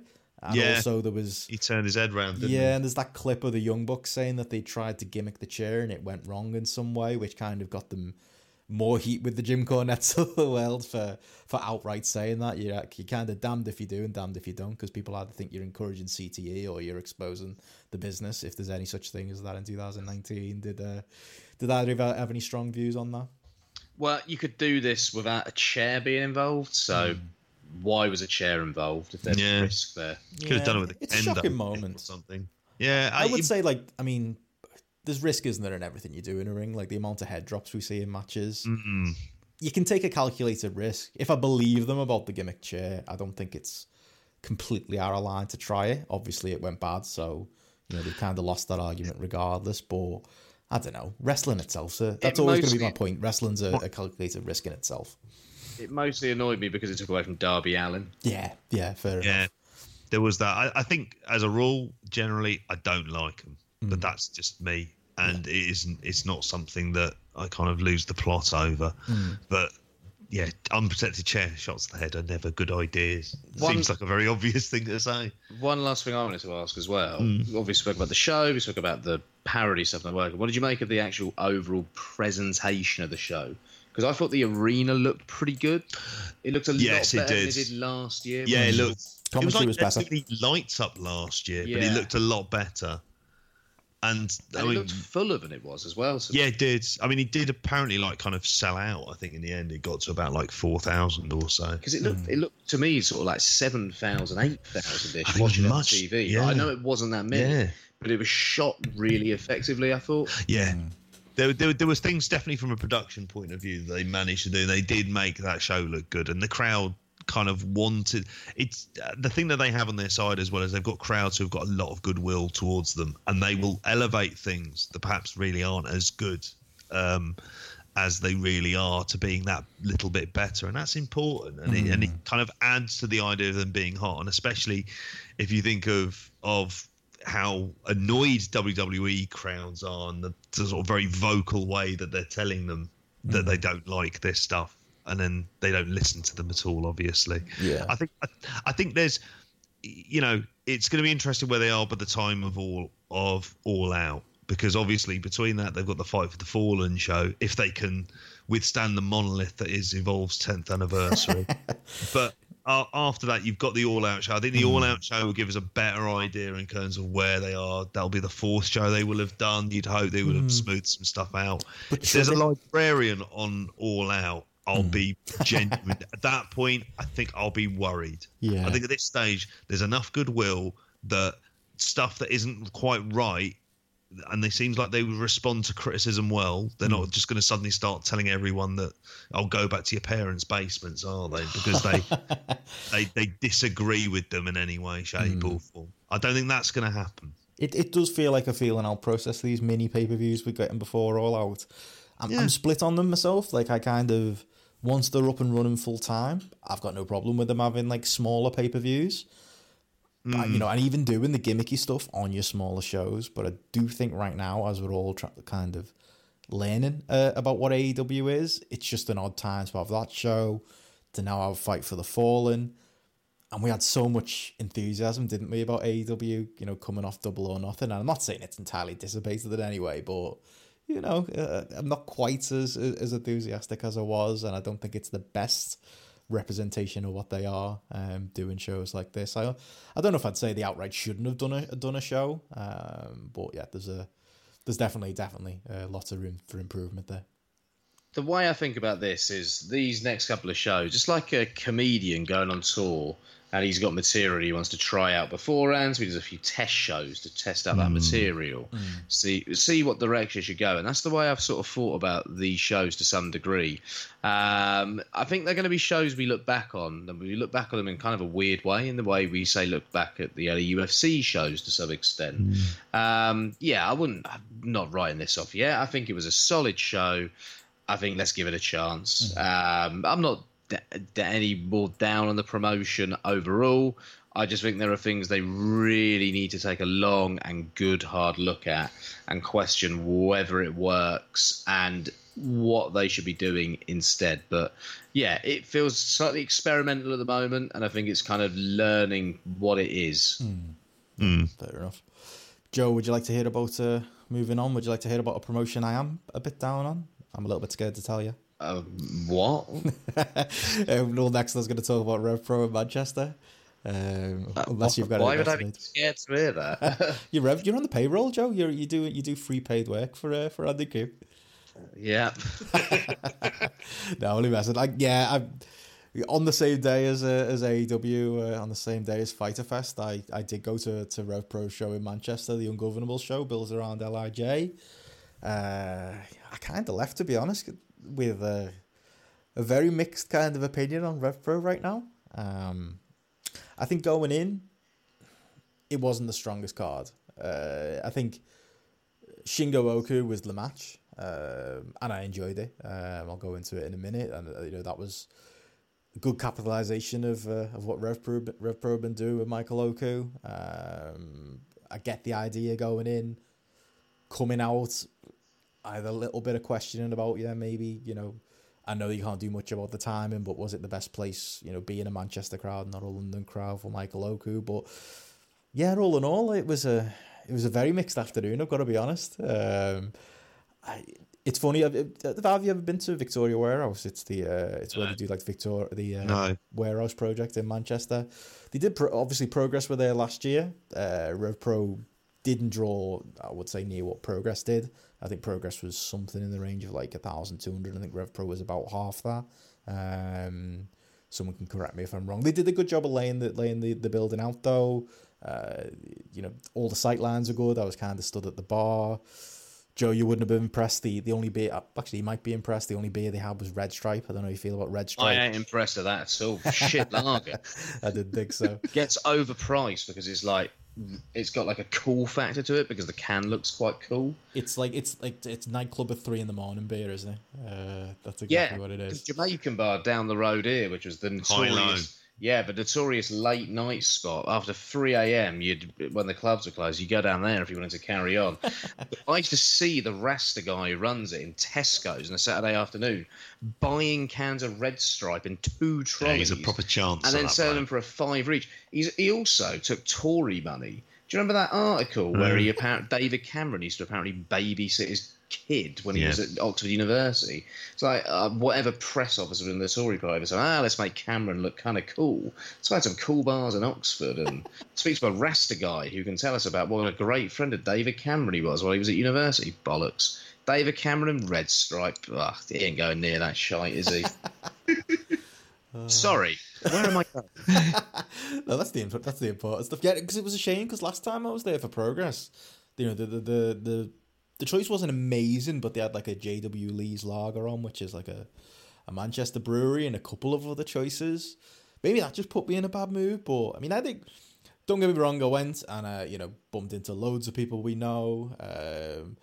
My mate Matty actually bumped into somebody who recognised that he was the Matty Edwards who gets referenced on this podcast a lot, and that he had a book that he writes wrestling matches in. So he was made up with that. Bumped into the Ogdens, bumped into Gareth. Did have a nice day out. It was a sunny day out in Manchester. But yeah, I just don't know what it is about Rev Pro in Manchester, but something's just not translated, and I just don't think they're putting the best foot forward. I would say, for the most part, I said the crowd was maybe in the 500-600 range.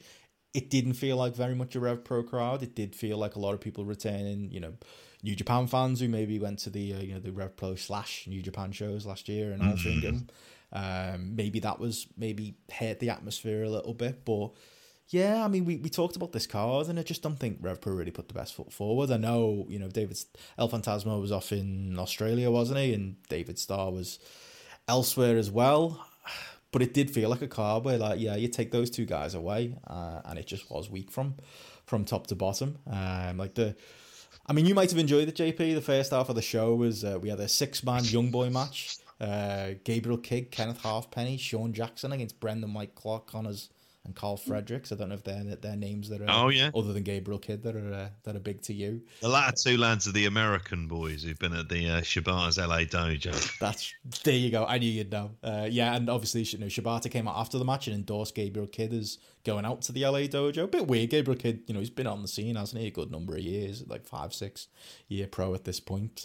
Kind of weird that he was like young boy in trunks, but I can kind of take it. But yeah, it was just I could take that as a dark match, but they started with that. Then we got Dan McGee against Hikuleo. Then we got is it Silesia Sparks against Giselle Shaw. Yeah, that is in a really sloppy thing. They were the first 3. There were only four matches in the first half. You can get away with like 1 or 2 of those matches to start your show, and then you get into the proper stuff. But 3 in a row, it was just too much.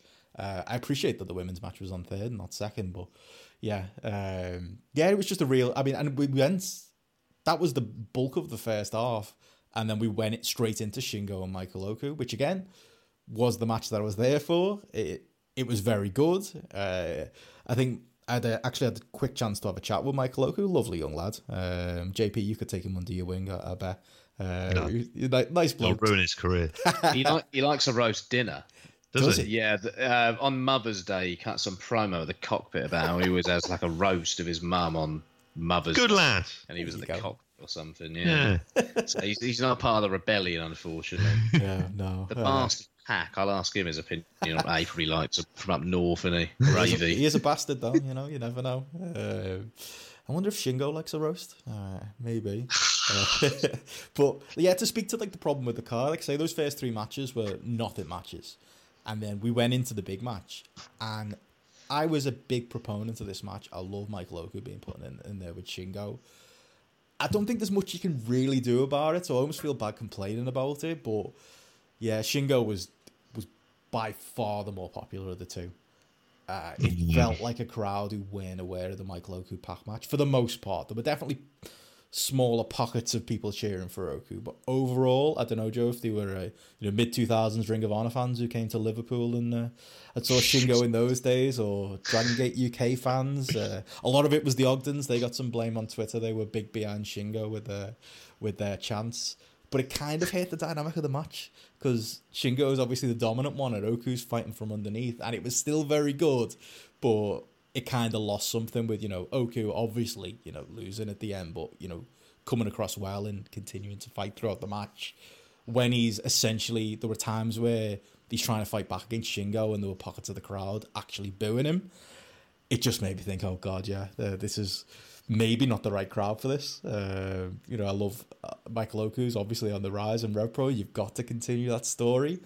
But if the people in the crowd don't know that story, and I know that, the cockpit match is on the underband, but, Rev Pro stuff has been slow to get on the underband recently. I don't know if you can blame the Manchester crowd for maybe not being fully aware of the story here. But yeah, it was very good. I think I gave it 3.5 or 3.75 on Grapple, but yeah, wasn't quite the level I was hoping for. Again, don't know if it's the placement, the crowd it was in front of, but yeah, the match that I was really looking forward to, and the one banner match in this first half, yeah, didn't quite save it for me. Yeah, it's something that me and Joe were speaking about today, and it just seems that with Rev Pro at the moment, that there's no excuse for not having promo packages, like building people up. Really, true. That's the kind of simpler stuff that fills in gaps. Little highlights from the cockpit that you put out in like a 4 or 5 minute long video.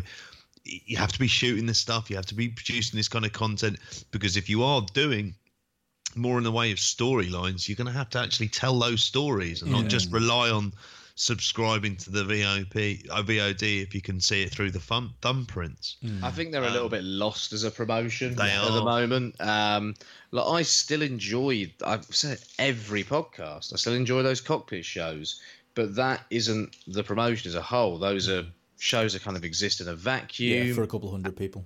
Yeah, and you have like an expectation, and that expectation is almost, I can think of maybe once, possibly twice, but it's not been fulfilled. They're consistent as a live show. But when they sort of do go out on the road, it does feel like these shows aren't connected in the same way. I know the Bristol show didn't. To be fair, the Guildford show did. The Northampton show seemed to. But those are much smaller shows than what this was intended to be as well. And you look at the crew for this, and it just felt like it was New Japan plus a few kind of Rev Pro mid-carders. There were none of the Rev Pro big hitters here. Like, Zack Sabre Jr. was there. I class Zack as a New Japan guy at this point in time. That's what we all know him for. That's what we watch him for the most part. He's a mainstay there. And it just feels like, I don't know, did they not book the guys they wanted for this show early enough? Did they take other bookings because they took them earlier on? It just feels like it's a bit lost and is lacking a bit of identity at the moment. That's a big thing for me. And I'll be honest, like, I think the reason historically, and I'll question it maybe in recent years, but I've always been a bigger Progress fan than a Rev Pro fan, is, for all the negative things you can say about Progress, and we say a lot, Progress has, at least until recently, had an identity. A Progress show is a Progress show. I don't know what you're exporting with Rev Pro when you take it to a new town, because you take the New Japan guy, you take the LIJ guys off this show, and what is it? What is Rev Pro? Like, I mean, they don't have a unique atmosphere or branding. Just I think matches. that's the problem. They're trying to do stories, but it still feels like it's just like, case in point, like, maybe people might say I'm harsh on the first half because we did get that really good match. In the second half, you've got Tetsuya Naito over, and okay, he's going over. That is another problem. The New Japan guys always, well, for a lot of the time, go over. But okay, you've got Tetsuya Naito. You want to put him against someone maybe similar to Oku, where you give him someone a fighting chance who eventually loses. And I know you guys have been high on a couple of his matches, but MK McKinnon was the choice here. And it just doesn't work for me. It's mid-2000. He looks like shit. Like, his singlet is fucking awful. He's tiny next to Naito, and Naito's not a big guy. He just looks so shindy. His offense looks mid-2000 shindy. He's fine as a wrestler. It was a fine Naito match, but there couldn't have been a more obvious gulf in class. And it just said to me, okay, David Starr, El Fantasma were off, but did Rev Pro have another option? Like, who was the other option? Who could you put in this spot? Maybe you can pluck, maybe, Andy Quildan should be plucking A-Kid from the tag that was on this show and putting him in spots like this. Maybe it's a bad choice of person, or maybe you disagree with me and think it is a good choice in person. But it just said to me that there's such a gulf in, you know, a world-class wrestler like Naito and you know, the choice of Rev Pro to put in against them, that at this point in 2019, their choice is someone like an MK McKinnon, who is a fine wrestler, but at this point feels like a relic of the, you know, 2012 Fight Club Pro days. Yeah, I'm completely with you. I like MK McKinnon. He's had good matches in Rev Pro, but he also hasn't been in a Rev Pro show for about 3 or 4 months as well. And he's very much part-time. And from what I gather, has a very good full-time gig working in the TV industry. Yeah, it was a strange choice. I don't think he was really at the point where he has the stature to be in this sort of match. And Manchester didn't know who he was. Like, no one in that crowd was really aware of MK McKinnon.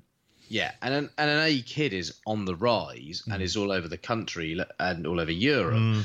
JP said to me, you could have put Bodum in the position. I think the problem with Bodum is he's done some stupid things against New Japan wrestlers in the past. Yes. So it's a risk putting him in with New Japan. Plus, he was winning the tag titles on the night as well. Yeah, he was. Which I like the Shah Bodum tag team, but I'm sure we'll get onto that in a minute. Yeah. But yeah, it just MK McKinnon Naito. I saw the match announced and was like, "What?" Yeah. Like it's just like it's like an FA Cup tie. It's like getting a Premier League side, like a Champions League side, against some like non-league outfit. Who's in the Midlands that's non-league that we could pick for the MK McKinnon? Kidderminster. Kidderminster Harriers, there you go. And you get Solihull Moors, and you probably get a load of packages building this up that are really like sort of patronising about like, oh, this guy's a postman and MK McKinnon works in TV. You know, I'm sure his full-time gig pays him more than his wrestling gig does. Yeah, it just felt small time. Yeah, in a way that I don't know. I just don't see why they gave McKinnon the spot. Does Quilton need help? Does he need someone in his ear? Like, you know, I'd obviously put you up for the job, Joe, but does he need... We were talking about this at the show. Like, is it that knowledge of, you know... I think he knows who's hot, but does he know, you know, the quote-unquote underground scene and the other, you know... Does he know that A-Kid... Well, he surely knows that A-Kid's a hot property right now. But, yeah, just talent choice there just kind of strikes me as it just doesn't feel like completely in touch. They haven't recovered since the bout of contracts came up. Yeah. That was the thing that at that point, and they haven't really recovered since then. They've been able to, you know, have kind of big dream matches to sell shows. They've had a lot of time though, JP. I mean, we give them that excuse. They have had a lot of time. It's been a year. And at the point when you ask about, do they need someone to give them a hand? Yeah. They need someone to take the production away and deal with that. JP, right? On that point, sorry. Like when I was there, I sent you guys a photo, didn't I? Put it on Twitter as well. I was at the bar and we had a crystal clear HD hard cam shot of the show. It was fantastic. The best Rev Pro's ever looked. And I've been told today the show went on VOD and there's fingerprints all over the lens. How is that even possible? I was joking about that being the case. The presentation of Rev Pro, like, that's unforgivable. You now fucking at this stage. Christ. Yeah. Jesus. Yeah. I mean, disappointing. I think they're a few years behind. Yeah, as they do. well. In the way they present this stuff, like it feels like they've really fallen behind and they've kind of taken production really for granted. Yeah. They're still sort of thinking of how they release shows and how they promote shows in the way that you might have done in sort of 2015 when they did stand out from the pack a lot more because they were putting on such unique matchups, and that's what would draw in houses really. And it needs to step up. We've had companies come along who can do so much more. You look at Riptide, you look at OTT, you think of Riptide's budget and the size of Riptide and what they're able to do. And I'm not asking for the cinematic quality of what... Because that's Riptide, isn't it? Yeah, but, you know, come on, some train camera, a bit of investment in that area. It's got to the point, Joe, honestly, where if I wasn't doing 2 podcasts about wrestling, I don't think I'd be watching Rev Pro. I just don't enjoy it as a VOD product. Yeah, I can see why. I can see why. That's fair enough. Those who so for me, it's essentially my local promotion. So there is an enjoyment there because it is the local promotion and it's consistent when I go see them on those small shows. And the last, there was a York Hall show at the one with Pac. Ospreay wasn't great. But around that, the November York Hall show was excellent. I thought the York Hall show in May was a great show as well. So there are bright moments there, but there are fundamental issues at its core as well, I think. Definitely. Yeah, and, I did speak to people who had a good time out, enjoyed the day. Just to wrap up, there was a Zack Sabre Jr. Sonata main event that I was lukewarm on. It was a 3-star match to me. They're going to have a... Was it lazy Sonata? Sonata does not give shit when he comes here. I'm kind of really bored. In fairness, of seeing him and Evil come here because they do nothing. They took the t-shirts off. Naito took his t-shirts off, which shocked me. Maybe someone's had a word, but yeah, it was fine. It was a good technical match, but we're going to see a better match in the G1. I get it though. There were people there live, maybe closer than me, who were kind of enjoying the mat work. Maybe it's a match that'll enjoy more on VOD if I ever watch it. I can't see it happening. But people enjoy it as well. I mean, the 4-way match that was on there, we mentioned it just then. Bodum and Shah Samuels won the tag belts against Aussie Open, the LIJ team and White Wolf. The LIJ team didn't do much, but White Wolf were in there looking good. Aussie Open were in there looking good. It's nice to be in the building for a title change, but a questionable one. I don't know, you guys pay closer attention to Rev Pro than me, but Aussie Open losing the belts this soon feels very progress. I didn't really get that. I think what they're going to do, and I really like this feud. I really like Shah and Bodum as a team. Yeah, I've been a big fan of both of them for years. Live, they're a great team, I think, especially again in the cockpit. The way they've built this feud when they've done these mad brawls previously between Aussie Open and Shah and Bodum, I think they're going to exchange the titles. I think it's going to be that sort of feud where you get a couple of title changes thrown in there, and you get quite a few matches between them. And then a big blow off. Yeah, and a big blow off. And I think they're going to heighten the kind of stipulation of the matches at various points as well. Sizzler. Possibly, yeah, that's what I can see. Yeah, maybe. But yeah, didn't fill me with huge amount of confidence going forward for Rev Pro. But yeah, maybe if the story pays off like that, then that would make sense. But yeah, again, enough people seem to enjoy themselves. It wasn't a bomb as far as attendance. I was worried about that. Rev Pro doesn't feel big up here, but I do think they did get some bad will, but a lot of goodwill from the New Japan shows last year.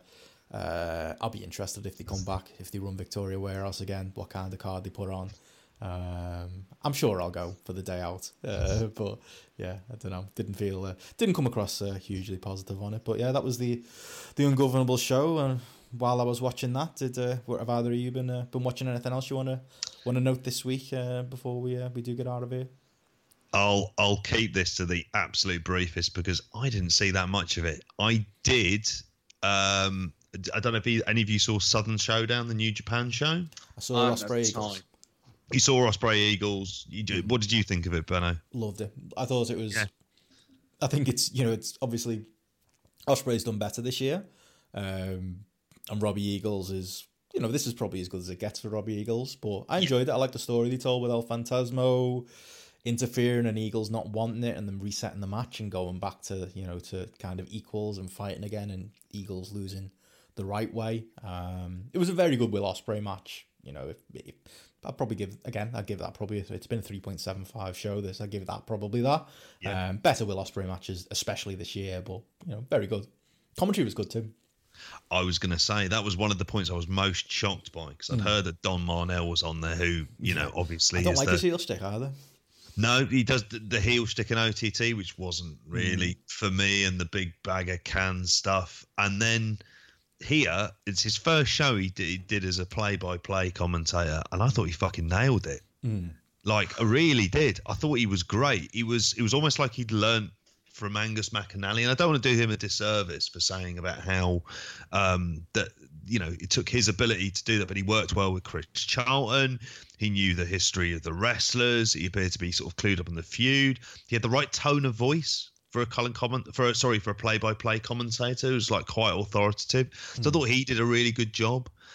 In terms of the rest of the show, if you're interested in seeing it felt like actually there was a few production issues again on this one. I don't think the crowd miking was there. The arena seemed very dark as well, but they had, it was a novelty having a look at sort of younger Australian wrestlers. One of them was called Nick Berry. To bring it back to him and Heartbeat again. But so yeah, I'd be interested to see what you make of it when you get a chance here. But Ospreay Eagles is definitely worth going out of your way to see. I had started with Ring of Honor Best in the World, and then I just thought, fuck this. That sounds like a GP show. You realise you were wasting your time. It is. And what it made me, and I ended up sort of flicking through it and seeing what the results were. I don't think I spent more than 6-7 minutes, I think, just flicking through to see if anything of interest happened. It basically feels like the sort of worst elements of TNA. But that's what you're into. No. This is why you're here, JP. For that stuff. I'm not into it, I would say. And it's just about how bad Ring of Honor really are, and seeing the shots of the crowd that were there. Would I be surprised if there was about 400 or 500 at this? They're an irrelevance as a promotion, if you ask me. They're just at the point of what is their raison d'etre? What's their reason for being at this stage? And we've spoken about like Rev Pro and the rest of it, but it appeared to be when you got a 9-minute main event with Matt Taven going over Jeff Cobb. Again, I've not seen the match. You heard some people said it was good. I'm fine with a sprint. I'm not fine with Ring of Honor, and I'm not fine with Matt Taven in a main event. I'm not fine with James Storm and Eli Drake in a promotion that selling point was apparently work rate. So, yeah, I've enjoyed James Storm over the years, but no. It's come a long way since the Murphy Rec Centre, hasn't it, for you too? Well, it did. Yeah. And it's digressed a hell of a way as well. Bully Ray, delirious, bollocks. Absolute bollocks. Velvet Sky. Come on. That's the Belgium. Isn't it? Beautiful people in Ring of Honor. Yeah, Delirious needed to go a long time ago. Yeah. We spoke about Rev Pro just then. I think there are a few similarities there with Ring of Honor. I prefer Rev Pro to Ring of Honor any day of the week, obviously. But at the same time, Ring of Honor are so far behind the times. It's unbelievable. They got that same leaning on New Japan problem as well, haven't they? That's kind of where the comparisons come in too. But also they've just got that problem where it felt like, just looking through the results, that show, JP, it doesn't surprise me they skipped right through it, because it just felt like in every possible scenario the wrong man won. Like, it felt like just one of them shows. Actually quite difficult to do that. But yeah, it felt like everything that you would say, I'm not going to do that, they did. And as a result, it felt very TNA. Right. I say that not as in meaning Impact, which is generally quite enjoyable. I mean TNA. I just think to myself, TNA. Come on, Joe. JP. I hate TNA. Love it. Yeah. Yeah. That's probably describes it best. There's a mixture of both set of binary emotions there. Fair enough. Anything more on that? Ring of Honor? Other shows you've watched? They don't deserve any more time. Anything more on Heartbeats? Joe, anything you've been watching? Old soaps? No. No, been a busy old time recently. Yeah. Women's World Cup. Yeah, I watched a bit of that. One thing I would definitely recommend that I listened to today was Cruel Summer on the Post Wrestling Network with WH Park. JP appeared on the latest episode, and I've listened to a few of these and I've enjoyed them, but this one, and I'm not being biased here, this one was excellent. Martin Bushby, he had a good one. The Brigadier of Brit Rest. The Brigadier of Brit Rest, Martin Bushby, did a great job, as have many others, but JP blew everyone out of the water. Martin had the kind of like, what would I say, the Ospreay Rocky Romero match. And then JP came along to Ospreay Shingo with WH. Is that just because they talked about Degrassi High? I've never seen Degrassi High. I'm exclusively a British and Australian soap opera sort of guy. And when I say Australian, just neighbours. No, it was because they spoke about all sorts of shit. I was expecting, take that. Yeah. JP got, I was screaming, I Turn to You, the Mel C song that was number 1 in the year 2000. Yeah, you got it wrong, mate. At that point in time, it was like about 2:30, 3 a.m. It was a struggle, and I wasn't cheating at all during the quiz. But it was really good fun. It was like we were having like a really nice chat where inexplicably, I suppose, the conversation halfway through switched to Manabu Nakanishi versus Kensuke Sasaki. Yeah.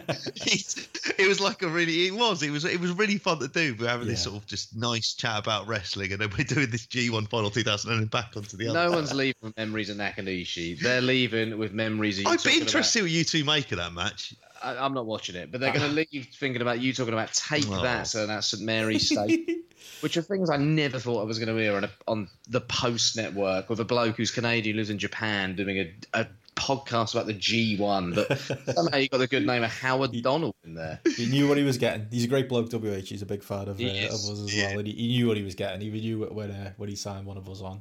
And I'm so glad it was you, JP, and not me, because I would have really struggled in that quiz. I like reviewing the match. Oh yeah. The quizzes, you've got to be on it for that.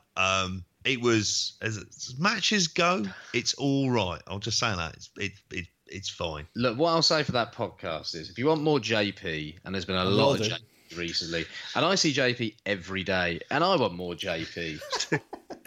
I don't want more JP, and I am fucking JP. You know what? You don't want more of me either. I don't mind more of you. Listen to this podcast. I was driving home earlier, pissing myself. Same. There you go. Hearty recommend though. Everyone should check it out, and also do check out Busby's episode as well. I was going to say, and go back and listen to them. Some really, really good stuff there. Yours are the best.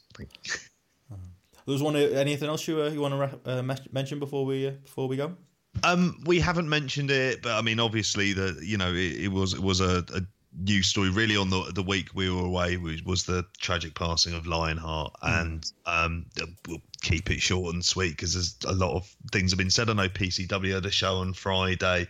I know that there was a crowdfunding that had doubled its target in order for the funeral, so it's been and there's been loads of sort of messages from well wishers towards him and his family as well, so it's more condolences for them. Yeah, definitely. Yeah, it's been interesting to see like how far the story's kind of broached. Like, just it seems to have definitely hit a nerve, made major news, and lots of people kind of came out and talked about it. And yeah, I mean, I saw a lot of Lionheart mainly in PCW up here, where he was the commissioner for a while, and obviously people be familiar with him from ICW. But yeah, all in all, just a really sad story, and just absolutely no age there at all. Definitely. People at work asking me and JP about it. That's when you know it's reached some sort of mainstream sort of news coverage, if anything. Yeah, definitely. So yeah, thought to go out there, and yeah, I think you can still donate to that GoFundMe. So please do. It's definitely a worthwhile cause. But yeah, before we go, anything you want to plug? JP, you obviously were on Cruel Summer. You were on Post also this week doing British Wrestling Experience. I appreciate that. You're standing in. I was compared to Olivier Giroud, which I'll happily take that all day, actually. Even though he did score against us in the Europa League. Did he make you worst 11, JP, or no? No. I've got a lot of time for him. Have you not watched it, Benno? HFB. I've only seen the first 10 minutes, and there were enough quotables there to last me a lifetime. Just to plug as well, coming up hopefully next week is JP's worst Republic of Ireland 11 as well. Oh, really? Possibly, yeah. It's in the works. I'll get a little spoiler for that. Jerry Payton is definitely the number one, but it might be more Arsenal related than Ireland. I look forward to that then. Keep an eye on that. But yeah, other than that, follow JP on Twitter at JPJP. Follow me at Benson Richard D. Just follow Joe in general. Stalk him. Follow his grapple ratings. Obviously, we know I'll have to get off there. That's it. It's the one last social media available on publicly for people to bother you. So yeah, send your hate mail there. Just comment on all his ratings. Yeah, you can follow all of us on Grapple. Download Grapple from the Apple App Store and also from the Google Play Store. On Android, follow Grapple on Twitter at Grapple App, and yeah, that's it. Us for another episode. We'll be back next week talking G1 USA and the big kickoff. I'm going to be watching Slammiversary on the Sunday after going to Progress. I don't know if you guys are planning on staying up for that one, but we can talk that too. I ain't staying up. Jesus. Well, That'd be pretty fucking special for me to stay up. We're really good last year. Special. Oh, yeah, but stay up? Nah. Sorry, mate. No offence. How about you, JP? I will probably end up staying up for a lot longer than I'll publicly admit and then fall asleep in bed. You're going to be watching it. Mate, we got moderation the next day. Oh, shit. Yeah, I have to be on the money for that, don't I? Yeah, but, mate, if you stay up for TNA, one of the most important days in our work calendar, nah. I'll love you for it, JP, if you do. Brian Cage, Michael Elgin. Fuck off. Well, stay tuned, and you'll find out whether JP did it or not next Monday. But yeah, we'll be back with everything going on in the world of wrestling. Bye.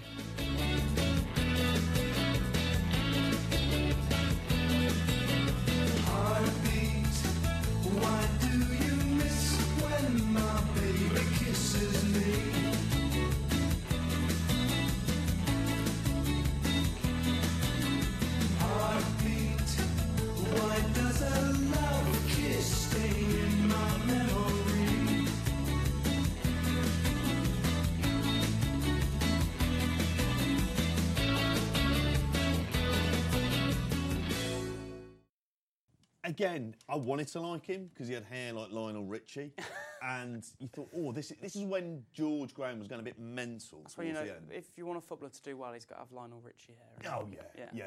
I mean, he's proper like Soul Glow stuff that he had. Shit, couldn't Really? cross. He had pace. So do greyhounds. You don't play them left mid. Are you ready to meet the moment? Ozzy and our friends at Chevrolet are proud to present Real Talk, Real Change to help foster racial equality in America. And we're inviting you to help. Join me, Carlos Watson, as I talk with key leaders from across the country about racial disparities in America's healthcare system. Look for The Carlos Watson Show and Real Talk, Real Change on YouTube and subscribe. Or download The Carlos Watson Show wherever you get your podcasts.